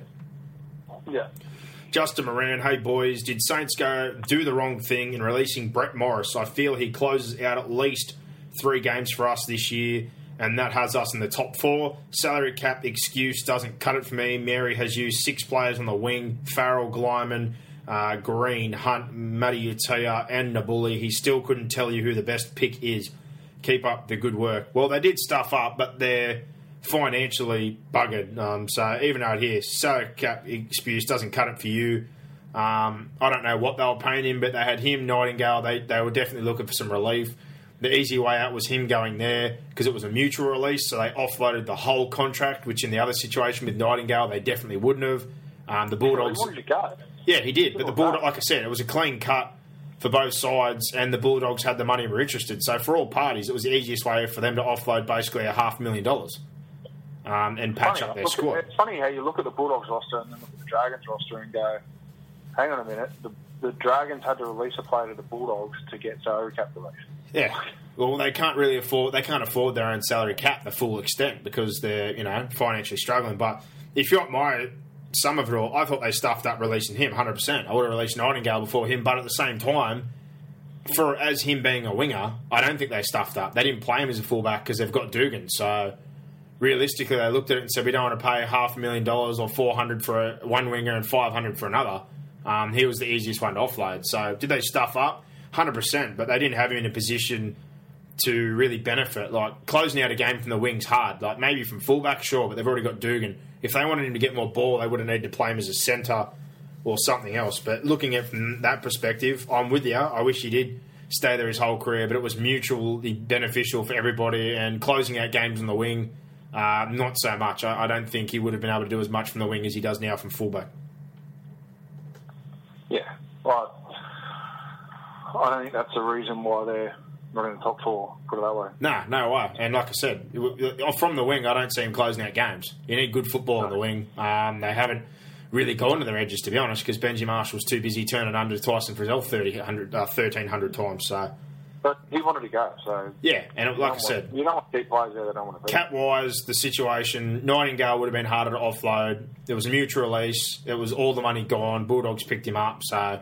I'd find it hard too if that happened to someone at Melbourne, like a Billy Slater or someone, if that was the case and that was what it's for. But it benefited everybody. I know you want him there. I'd love him there, but on the wing, it's kind of wasted. He's doing a better job at fullback, and you already have Dugan. So unless he was going to play in the centres or something, it's a hard one to cop. But Matt Bishop, the Cowboys' fifth option plays too predictable to worry many teams in the finals. E.g. Thurston throwing a lot of short balls to Gavin Cooper. So he's probably got the same concerns I do. Oh, well, once Morgan's there, I said this like 3 weeks ago or whatever, he got injured. Once Morgan's back there, and he was always going to be, it'll be fine. Well, Thurston seems to do... There. They've got Morgan there, they've got Granville there, please. They've got 2 international front rowers there. Their back rowers are both very good line runners and underrated. They've got a great side. So yeah, they need to pick it up, though. Once everyone's on deck, they'll be a very hard team. Fifth tackle options with all three is more balanced, because what happens, you see Thurston will do a lot of the short kicking. He's really good with those little dinking kicks and the grubbers. Morgan was doing a lot of the bombing or the long distance stuff when they got into good ball, like on the edge there of the 40 and stuff like that. And Coot was doing the long kicking because he does have a decent boot on him for a small bloke. So when they've got all three, they've basically got a certain position in the field where they all have a job. So you'll see Thurston usually take the short controlling kicks. Morgan's got the bomb from that attacking kick that's about on the 40 or the 30, and Cootie does a lot of long kicking. So I think it will get better once he's back. But number one, they need to stabilise their defence. That's the big thing. They've been a bit weak over the past month, but if that gets better, they'll be a contender. They've been pretty weak all year, I've got to be honest, because last year that's what they hung their hat on. Like this year, they've been very good offensively, but I think they can really... But the starts, man. Hopefully their best month defensively is in the finals, and if it is, they'll find themselves in the grand final. And the starts. The starts have to change. You can't keep pegging teams back. It's not going to work. That probably goes back to their defence. Like, if you can start well by defending well, the rest of your game tends to feed off that. Yeah, so, but I can't say they won't run down. They're not going to run down teams 2 or 3 weeks. They're not going to run down teams 2 or 3 weeks in a row in the final. It's not happening. It's too much to ask. Well, we don't know that, but it's not a habit you want to get yourself into. They've trailed the last 6 games and won 3 of them, so straight away, it tells you that you're going to lose one of them. Yeah, so they're not. That's what I'm saying. You're not winning a comp. And they weren't against. Top 8 teams, or at least not all of them were. They were down 12-0 to the Titans. So yeah, exactly. And the Melbourne game, they didn't score into the 79th minute. 16-0 to the Warriors. So yeah, that's definitely a concern. It's something they've got to fix. Definitely. 100%. Simon Green, what's your 17-man underrated team of the year? Well, that's one of these ones again. It's pretty hard to answer on the spot. I can give you my team of the year probably off the top of my head. No, he doesn't want his team with you, mate. Well, underrated. That's too much to think about in one go. If you want Mitchell Robertson's my underrated player. I love Mitchell Robertson. No, I think Wade Graham, but he should get back row of the year this year, surely. I don't think he's underrated, Wade Graham. I don't think he gets any credit. He's only started talking about it now. I've been beating on the drum for a couple of years. He's finally getting a rap. No, we both like him. He should get back row of the year this year. Should have played Origin this year. He should get back row of the year this year. If he doesn't, it'd have to be Gavin Cooper. But if it's not one of those two, which it probably won't be, because, they don't play attractive football, I'll be filthy. It'll be Sanford, mate. No way. He doesn't deserve back row of the year. I can give you a quick team of the year. Underrated is a bit hard, but I'd go... Won't be Guerra or Cordner? Won't be Cordner? No. Cordner bloody started the year slow, missed a bit of the middle. He's been good on the back run. Wade Graham's been good all year. Gavin Cooper never gets any love. He's the other one. If you told me to pick a team of the year right now... I'd be very happy with Wade Graham. I think he's been the best back row in the NRL, for sure. Team of the year, I'd have Sheck, Radradra, James Roberts, Will Chambers. Valentine Holmes would beat Rona out purely on the field goals and some of the freakish stuff he's done to win them games. Maloney at 6. Milford would be very close, but I'd go Maloney. JT's the half. Honourable mention to Hunt. Front rowers would be Bromwich. And I think the other one's a pretty hard one. You'd have Madalino, was pretty consistent. Rory Hargraves caught fire. Front rower? Yeah. Rory Hargraves? Yeah, but he caught fire at the back end. But I could go a couple of those blokes. 9 would be Innes. Innes would be my number 9. The back rows would be Cooper and Graham, and the lock would be Parker. And a lot of people I saw the other day blowing up a few people named Parker. Watch a game of football. Corey Parker's a gun.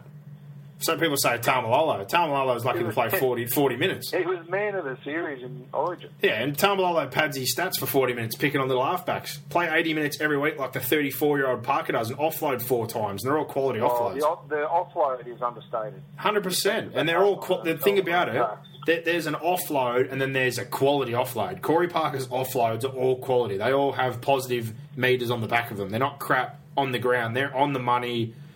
3 or 4 in, people turned around, backing away from the line. So off the top of my head, that would be my team of the year. I think Josh Hodgson has been underrated this year. Blake Green's been underrated this year. Number 9 is a spot you could give Granville, Ennis, Hodgson. There's a lot of them, but Ennis has been the best 9 this year. Well, he has been. I think back row and centre. Back row and centre. Chris Gresham is underrated, I think. Yes, centre's the hard one because I saw a lot of people have different opinions. I think Roberts, in the team he's in, has been a game breaker, so he's an obvious one for me. And a lot of people ripped into a couple of blokes who put Chambers. I think Chambers has been pretty consistent, especially Origin. Jennings has been okay, but he has too many on and off weeks. Walker didn't play enough football. It's pretty hard. Farah missed a lot of football. Jamie Lyon only bloody played for a couple of weeks decently. Like Roberts for me was a standout, and Will Chambers was probably the most consistent. So if I was picking centres between them, back row, I saw people whinge about Cooper again. You obviously haven't watched much football if you don't think Gavin Cooper's a gun.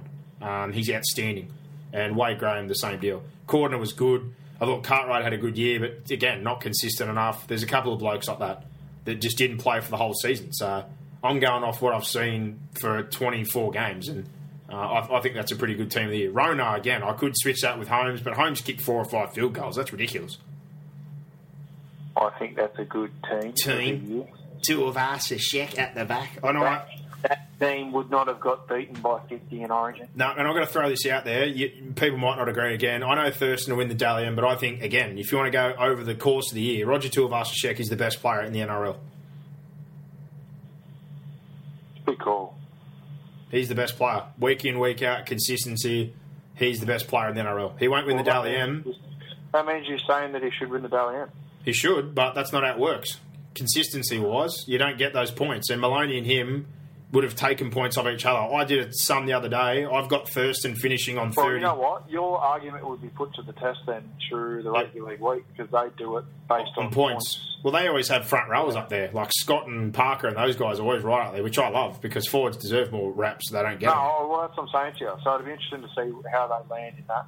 But I've done my Dally M. I think that Thurston, I had him finishing on 31. I reckon Sheck will finish on 27, and I had Maloney on about 23.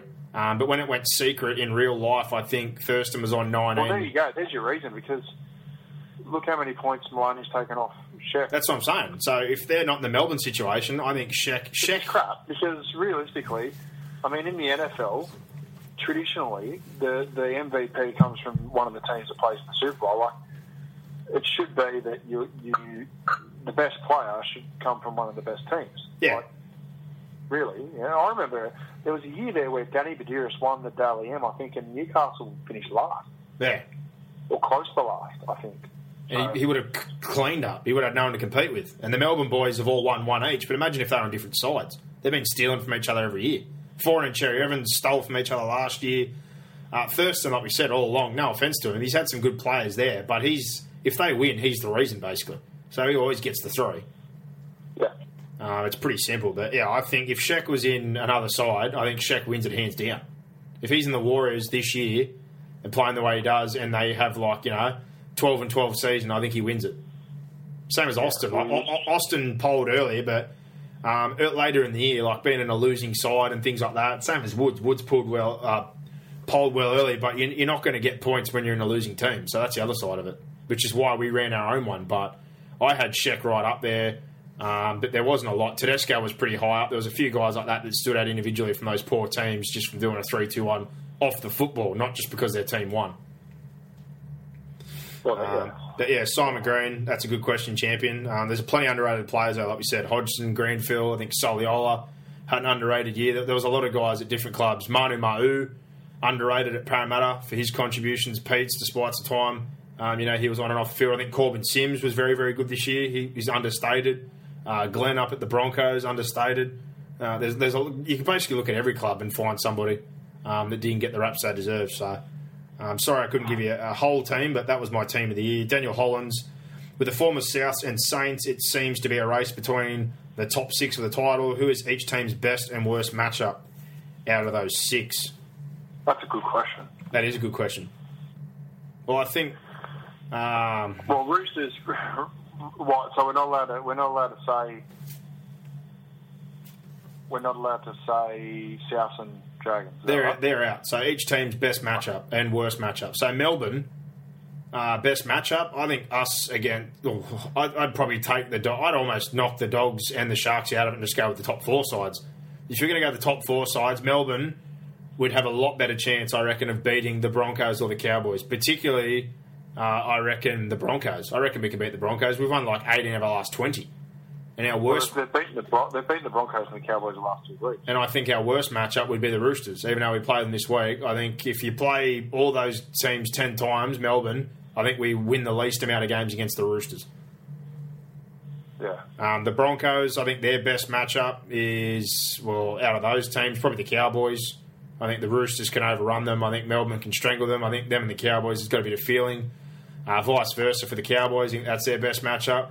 The Roosters is the hard one. I think Melbourne's probably got the style of football that can trouble them, but at the same time, if they break out, get quick play balls and bash Melbourne, they could run right on a side like Melbourne if they get it their own way. They're the real standout, obviously, just from their side on paper and the brand of football they play. But that would be those 4. The Dogs, their best matchup. Anyone they can pick on size-wise. So the Broncos is probably their best one. They showed that the other week. They struggled, but I think they won the middle. Their worst matchup's the Roosters. I reckon the Roosters could towel them up. Yeah. And the Sharks have got the wood on the Roosters, but I don't think any of the other ones are a real positive. Melbourne showed you can strangle them. I think all the other sides beat the Sharks. So the only team that I'd give them the rap on is the Roosters. They're probably their kryptonite. They've beaten them the last 4 times, regardless of circumstance. But their worst matchup, I think most of them. I think most of those seeds would dust the Sharks just because they don't have the half. Dogs have got a bit of a mocker on the Roosters. Not the Roosters, on the Storm. Yeah, 100%. They always seem to bash us in the middle when we play them. Yeah, that's a good question. But yeah, I hope those little run-throughs aren't too bad. That basically looks like Facebook is done. Twitter, I didn't think got any love this week. I just got to quickly refresh that.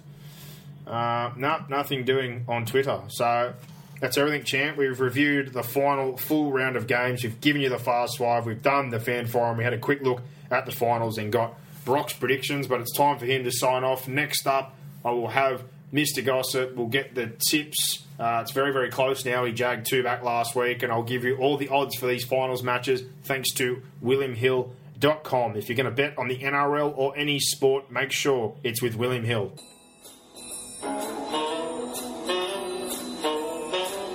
Now, it's time for your weekly dose of goss from Mr. Gossip.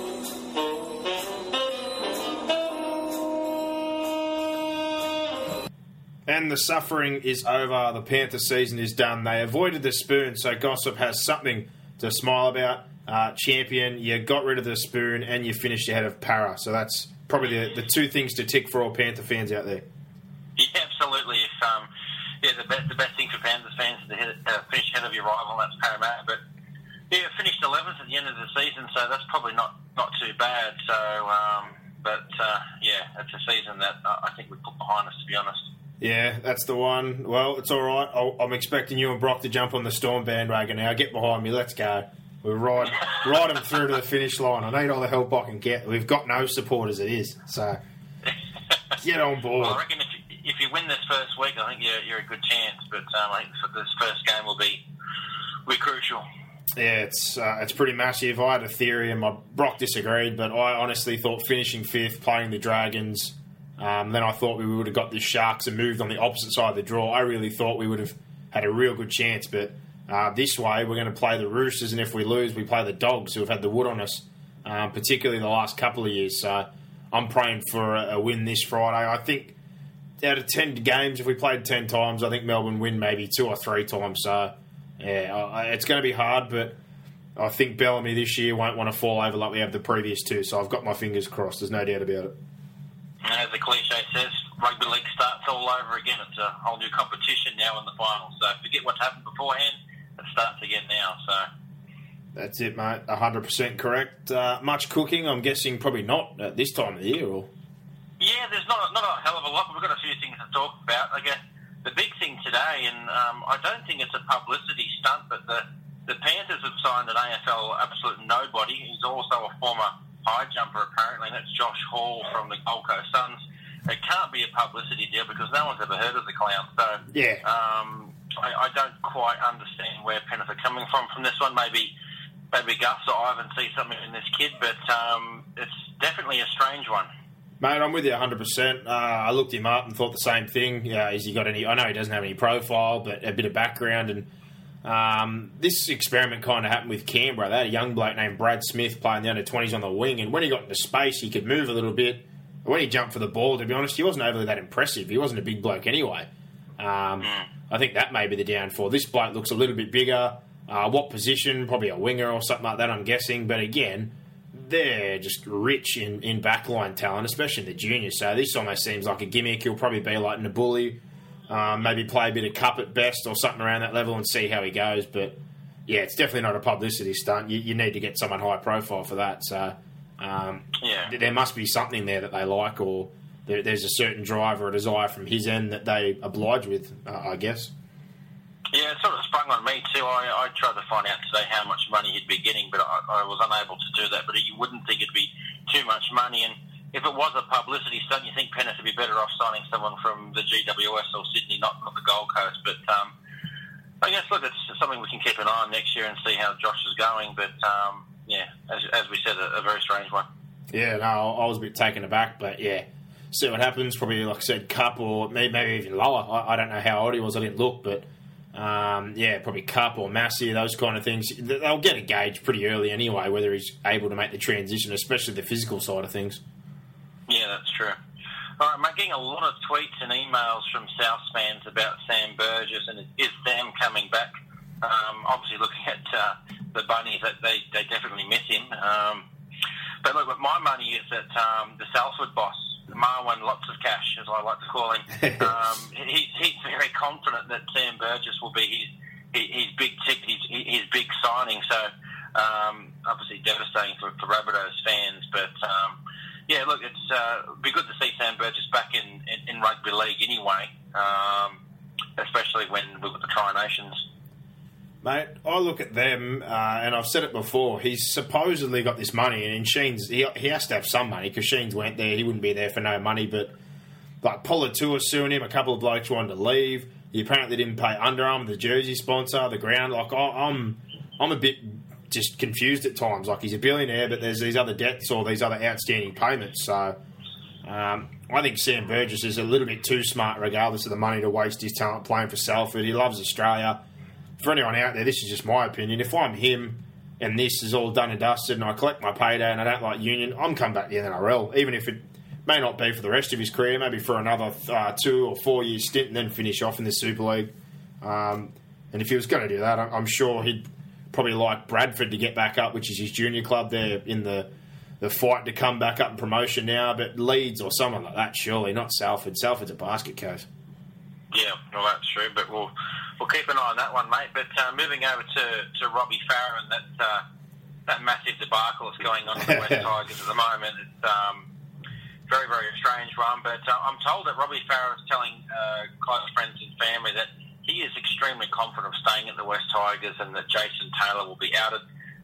If that doesn't happen, he's quite happy to go to Newcastle. So interesting one there for Robbie. I can't really see him at the Knights, but you and I know this year we've been talking about how Newcastle really are desperate for a 9, so you can't blame Newcastle for trying, but it'd be very strange, I guess, to see Robbie Farah in anything other than a West Tigers jersey. 100%, and Brock touched on a point. I kind of take it on board, but I don't know. He was saying, if you're Nathan Brown, you want to establish yourself, do you want somebody who's had so much trouble or so much control at another club? And I said, I get where you're coming from, but he's been there for, God knows how many years. Coming to Newcastle, he's only got a couple of years left. I doubt he'd be that divisive or, try to separate the group or act like he owns the joint. There's a few more older heads there too. Like, he's going to be there with Hodkinson, Mullen, these kind of guys. So I think there's more than enough up there, along with Brown, who wouldn't be stupid enough to, let somebody who's coming in for a year or two override things. So, Clydesdale, to me, he's not the answer. Randall's solid, but he's more of a utility. I'd be probably happy to take Farah if I was Newcastle for, the lowest amount I could get. If it could 100, 200, if I could push that, play him for 60, and then I'd run Levi, the young lightning bolt, off the bench for 20 minutes. Yeah. But I guess, look, if you're West Tigers fans, and we do get plenty of tweets and whatnot, but that are worried about Robbie, but the news is that he's pretty confident that Taylor's gone and he's staying. He's pretty confident that he can make his coaching cull strike rate 3 from 3. Yeah, exactly. But it's a good point that you raised, but I think if Robbie did go to Newcastle, he would be the new boy. So yeah, that's it. He would kind of have to bow to anything that Nathan Brown says. He wouldn't be kingpin, I guess. Yeah, and then even just the general furniture of the place, they're already a group. It's very hard to go into a club and be like he is at the Tigers. He's been there for so long, so I wouldn't take that as too much of an issue. And I'm sure Brown's done a really good job over in Super League. I know it's not the NRL, but when you take Huddersfield from a spooner to a top 4 contender and then win with St Helens, I didn't even think they had the best squad, to be honest. So I think he's done an exceptional job. He's a smart bloke. I'm sure he'd be considering all these things. Yeah. It'll be interesting, though, with a lot of the West Tigers young guys. I'm sure some of them, at least, may have signed on with the Tigers thinking that Robbie Farrell will be there. If he does go, it'll be interesting to see if they sort of follow as well. But yeah, it's a good point. It'll be something that we'll watch next year. But moving on to the Dragons, mate, they've signed an Island international, Tyron McCarthy. I don't know a lot about him, but they've signed him for 2 years. He's a lock forward, apparently. You might know a little bit more about him than I do, but unknown as far as I'm concerned. I watched him play last year. He come out here and played for the Northern Pride, who beat Penrith in that Queensland Cup versus New South Wales Cup game. He was actually pretty good in that game, but again, that's New South Wales Cup, Q Cup. But if you're at the top of that, you could generally probably get a run in the NRL. At the Dragons, I'm not surprised. Again, salary cap, dollar dazzler deals going on around that joint. So could they squeeze some value out of him? I'm not too sure. You've already got Frizzell and Thompson basically locked in as your back rowers. I think he might find himself a little hard pressed. But from what I saw last year, can run a decent line, does have an offload, so he might fight for a bench spot. Not too sure. Yeah. All right, mate, moving on to the last one of the night, and one that I've sort of got, I'm scratching my head a little bit, and that's the Warriors. They're quite confident that they'll be signing Matt Duffy from the Storm, but, I mean, you look at the Warriors juniors, they've got plenty of outside backs. I don't know why they need to be signing Duffy from the Storm. Look, Duffy's a good player, but, you'd think they'd be bringing their own through, wouldn't you? I've said this 100 times. You've agreed with me. There's something like Matt Allwood last year. I know McFadden was from Canberra, but 3 years for Allwood when you've got Carter, and I know they're having troubles with Hurrell, but they had Lamape at the time, Fisiahi, David Fusitua, the big winger. You got Manu still there. It doesn't make sense. They buy in excess in spots they don't need. They confuse me. They really do confuse me. If there's anything they could probably do with it, it's probably another back row. I love Ryan Hoffman, and I'm Melbourne to the bone. But honestly, he started the year off on fire, but his age showed at the back end of the year. He's lost a step or two. He won't be in Origin next year. I think, if anything, they should be more worried about their forward stocks and outside backs. Everything. They've got an abundance of juniors. They shouldn't be going around signing mid-tier guys or blokes like Duffy who've had a squillion injuries. That's the last thing they need to put on their roster. Yeah, it might be an indication of where they're at the ladder and why they haven't won a comp. It's very strange. Yeah, it's just pointless buying of a... I know they said they want to bring quality Kiwis home. That's all well and good, but you've got excessive backline stock as it is, especially with your own kids. So unless it was an absolute cutthroat rate, I couldn't understand why. No, they should have thrown the book at Moa. Yeah. Got him over there. That would have been a better signing than what they've been doing, and they would have had the cash too to get Moa, especially with Tompkins leaving. But from what I know, they didn't even make an offer, which is it's crazy. Very strange. And they could have done with that, to be honest. They've got Vete and Lasone, but they definitely need one more in that rotation to help out Madalino because he carries the burden. I know Lilliman plays Origin, but I'm not a really big fan of Lilliman, to be honest. I think he's pretty Barry Basics. Yeah, no, I agree. All right, champion. That wraps up that. Yep. Last week, you bastard. The two tips we did different. Both went to Golden Point, and I lost both of them. So the gods are smiling on you. How close it is, though, isn't it? Oh, it's filthy. I'm sitting there going, 2 Golden Point games. I got screwed with a penalty goal. And then the other one, Canberra knocked that off the kickoff, and then he bloody scored. I thought, this is a joke. I'm going to get screwed out again. But we've got the games, just repeating those times to everyone. Friday night, Roosters Storm, that's 7:55 on TV. Saturday, Dogs Dragons is at 5:50. It'll probably be 6 o'clock or later because they fart ass around.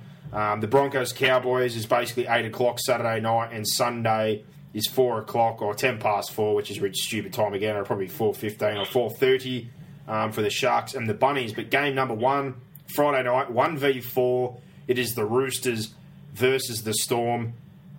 In my opinion, I said before we come on here, Melbourne are either going to drag this into an ugly dog fight and try to strangle them, or the Roosters will blow them away. I think if they're going to lose a game, the Roosters, and it's probably not a bad time to, because I think winning 15 in a row is near impossible, but I think they can do it. It would be this one. I want to back Melbourne, but I can't. I'm going to go the Roosters. Yeah, look, it's a tough one. I spoke to a lot of Roosters fans today on social media, and they're very concerned about this game. It's Storm's a team, I guess, that every side, if you're a fan of it, is wary of. They're clinical, Melbourne. If they get off to a good start, they could grind out a win. But look, the Chooks, you've got to back them on previous form. But as I said earlier in the podcast, that the old cliche says that once they hit semi-finals, everything starts over again. So forget about the form guide. So I'm going to go the roughie. I'm going to go Melbourne. But you know what it is? It's just Melbourne is synonymous with the finals, regardless of how they're travelling. You hear Melbourne on any given week with Bellamy and these players that have been there, and even Munster filling in the way he has. You never ever come into a week and look at Melbourne, bar the Origin period, and say we're going to win this game. It's almost impossible. They're just so consistent. But the bookies, the Roosters are heavy favourites. They're $1.40. The Melbourne Storm are $3.05. I really like that. I'll probably have a slice. If not, I'll take the start. And the start is 7.5 for Melbourne at $1.91. I like the Storm 1-12 if we're going to win. $4.40. If you think the Roosters can blow them away, 13 plus $2.45. I'm praying for Melbourne, but I just can't get off the Roosters. They've been too good, and I think it comes down to the 2 forward packs. But game number 2, the Dogs versus Dragons. Loser goes home, 5 versus 8. I don't need to say any more. Widott probably won't play. Even if he does, he's going to be needled. Thompson's had injury problems. They've got concerns. They're playing busted. I reckon the Dogs will run over the Dragons. Yeah, I think Newcastle could beat the Dragons this weekend, to be honest. You can't hit the Dragons, not at all. But look, good season for the Dragons. I did think they'd finish in the top 8. In fact, I think I might have even predicted them for the Spoon. So, been a good year for the Dragons. So, Dragons fans can hold their head high, and let's just hope that it's not a whitewash. But I tend to take the 13 plus for the Bulldogs.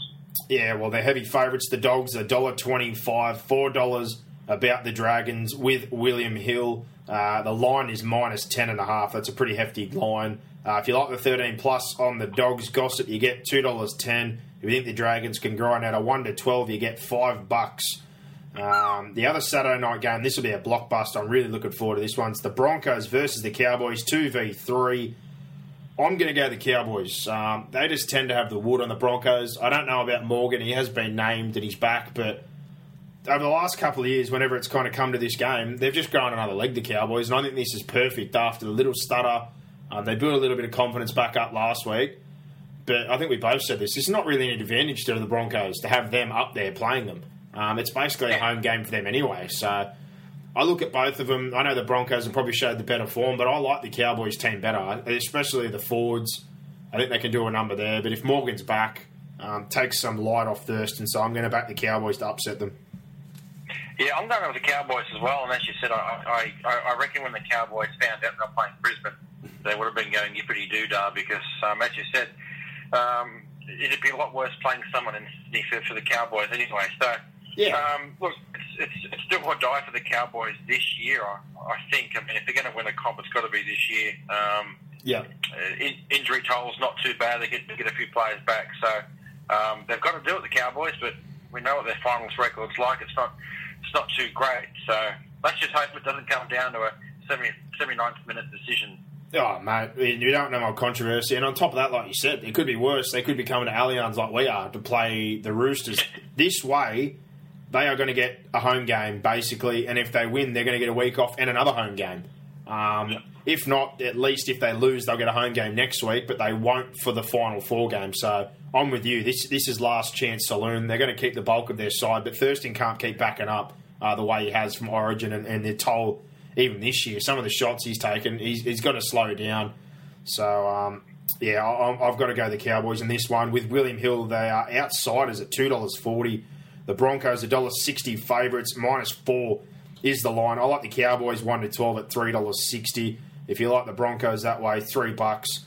That should be a cracker game. And Sunday, the Sharkies versus the Bunnies. The toothless Sharks got absolutely nothing as far as their halves are concerned.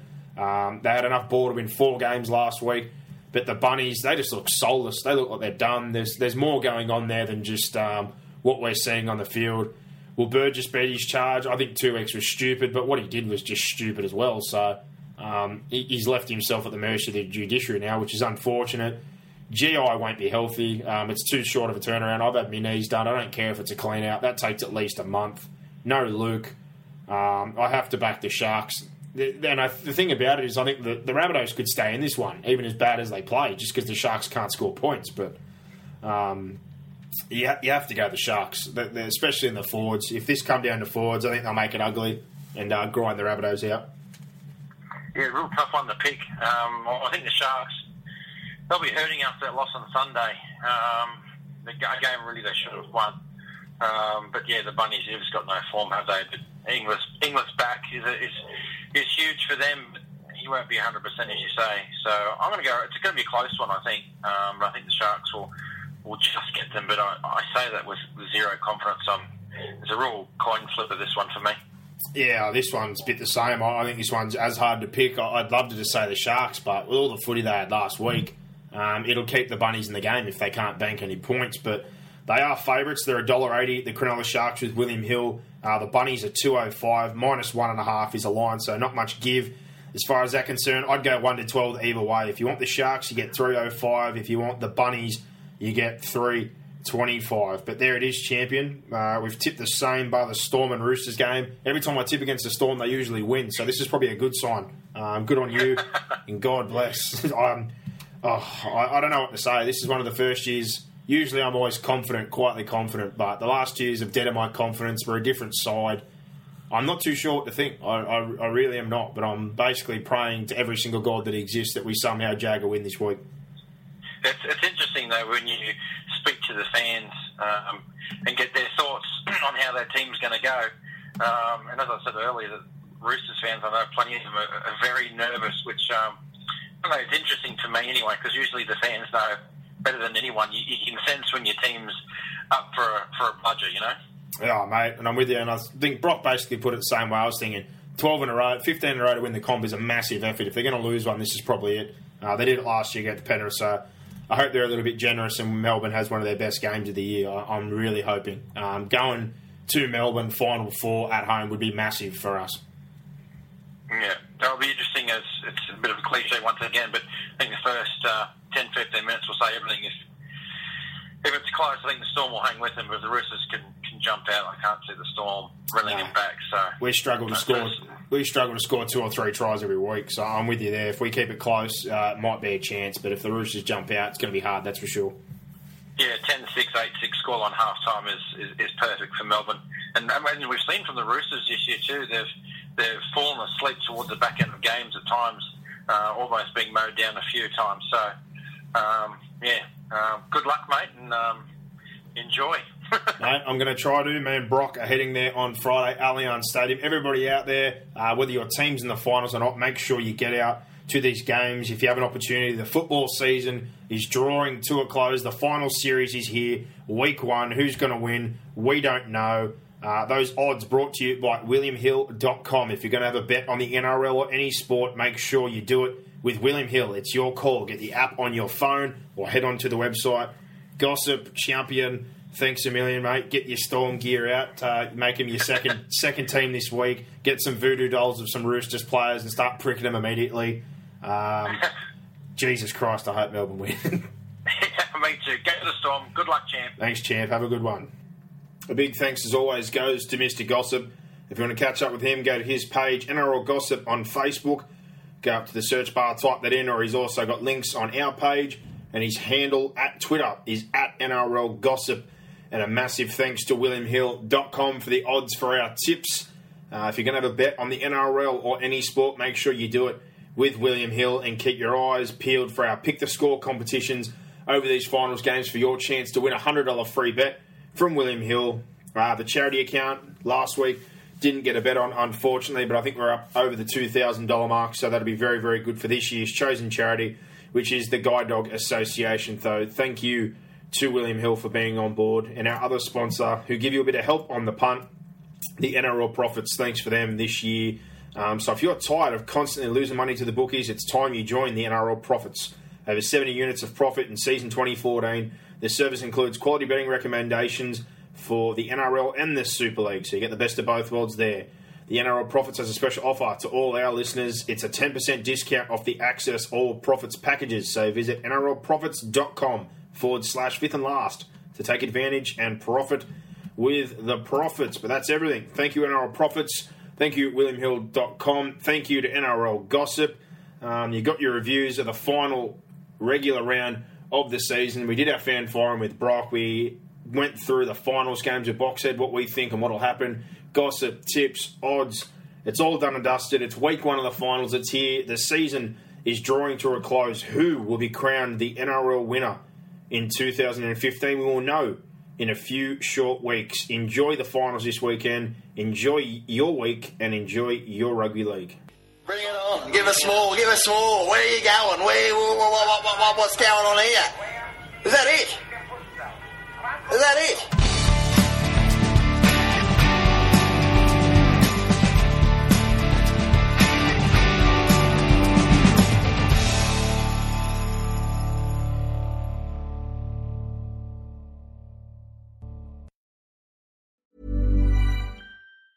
Mom deserves the best, and there's no better place to shop for Mother's Day than Whole Foods Market. They're your destination for unbeatable savings, from premium gifts to show-stopping flowers and irresistible desserts. Start by saving 33% with Prime on all body care and candles. Then get a 15-stem bunch of tulips for just $9.99 each with Prime. Round out Mom's menu with festive rosé, irresistible berry chantilly cake, and more special treats. Come celebrate Mother's Day at Whole Foods Market.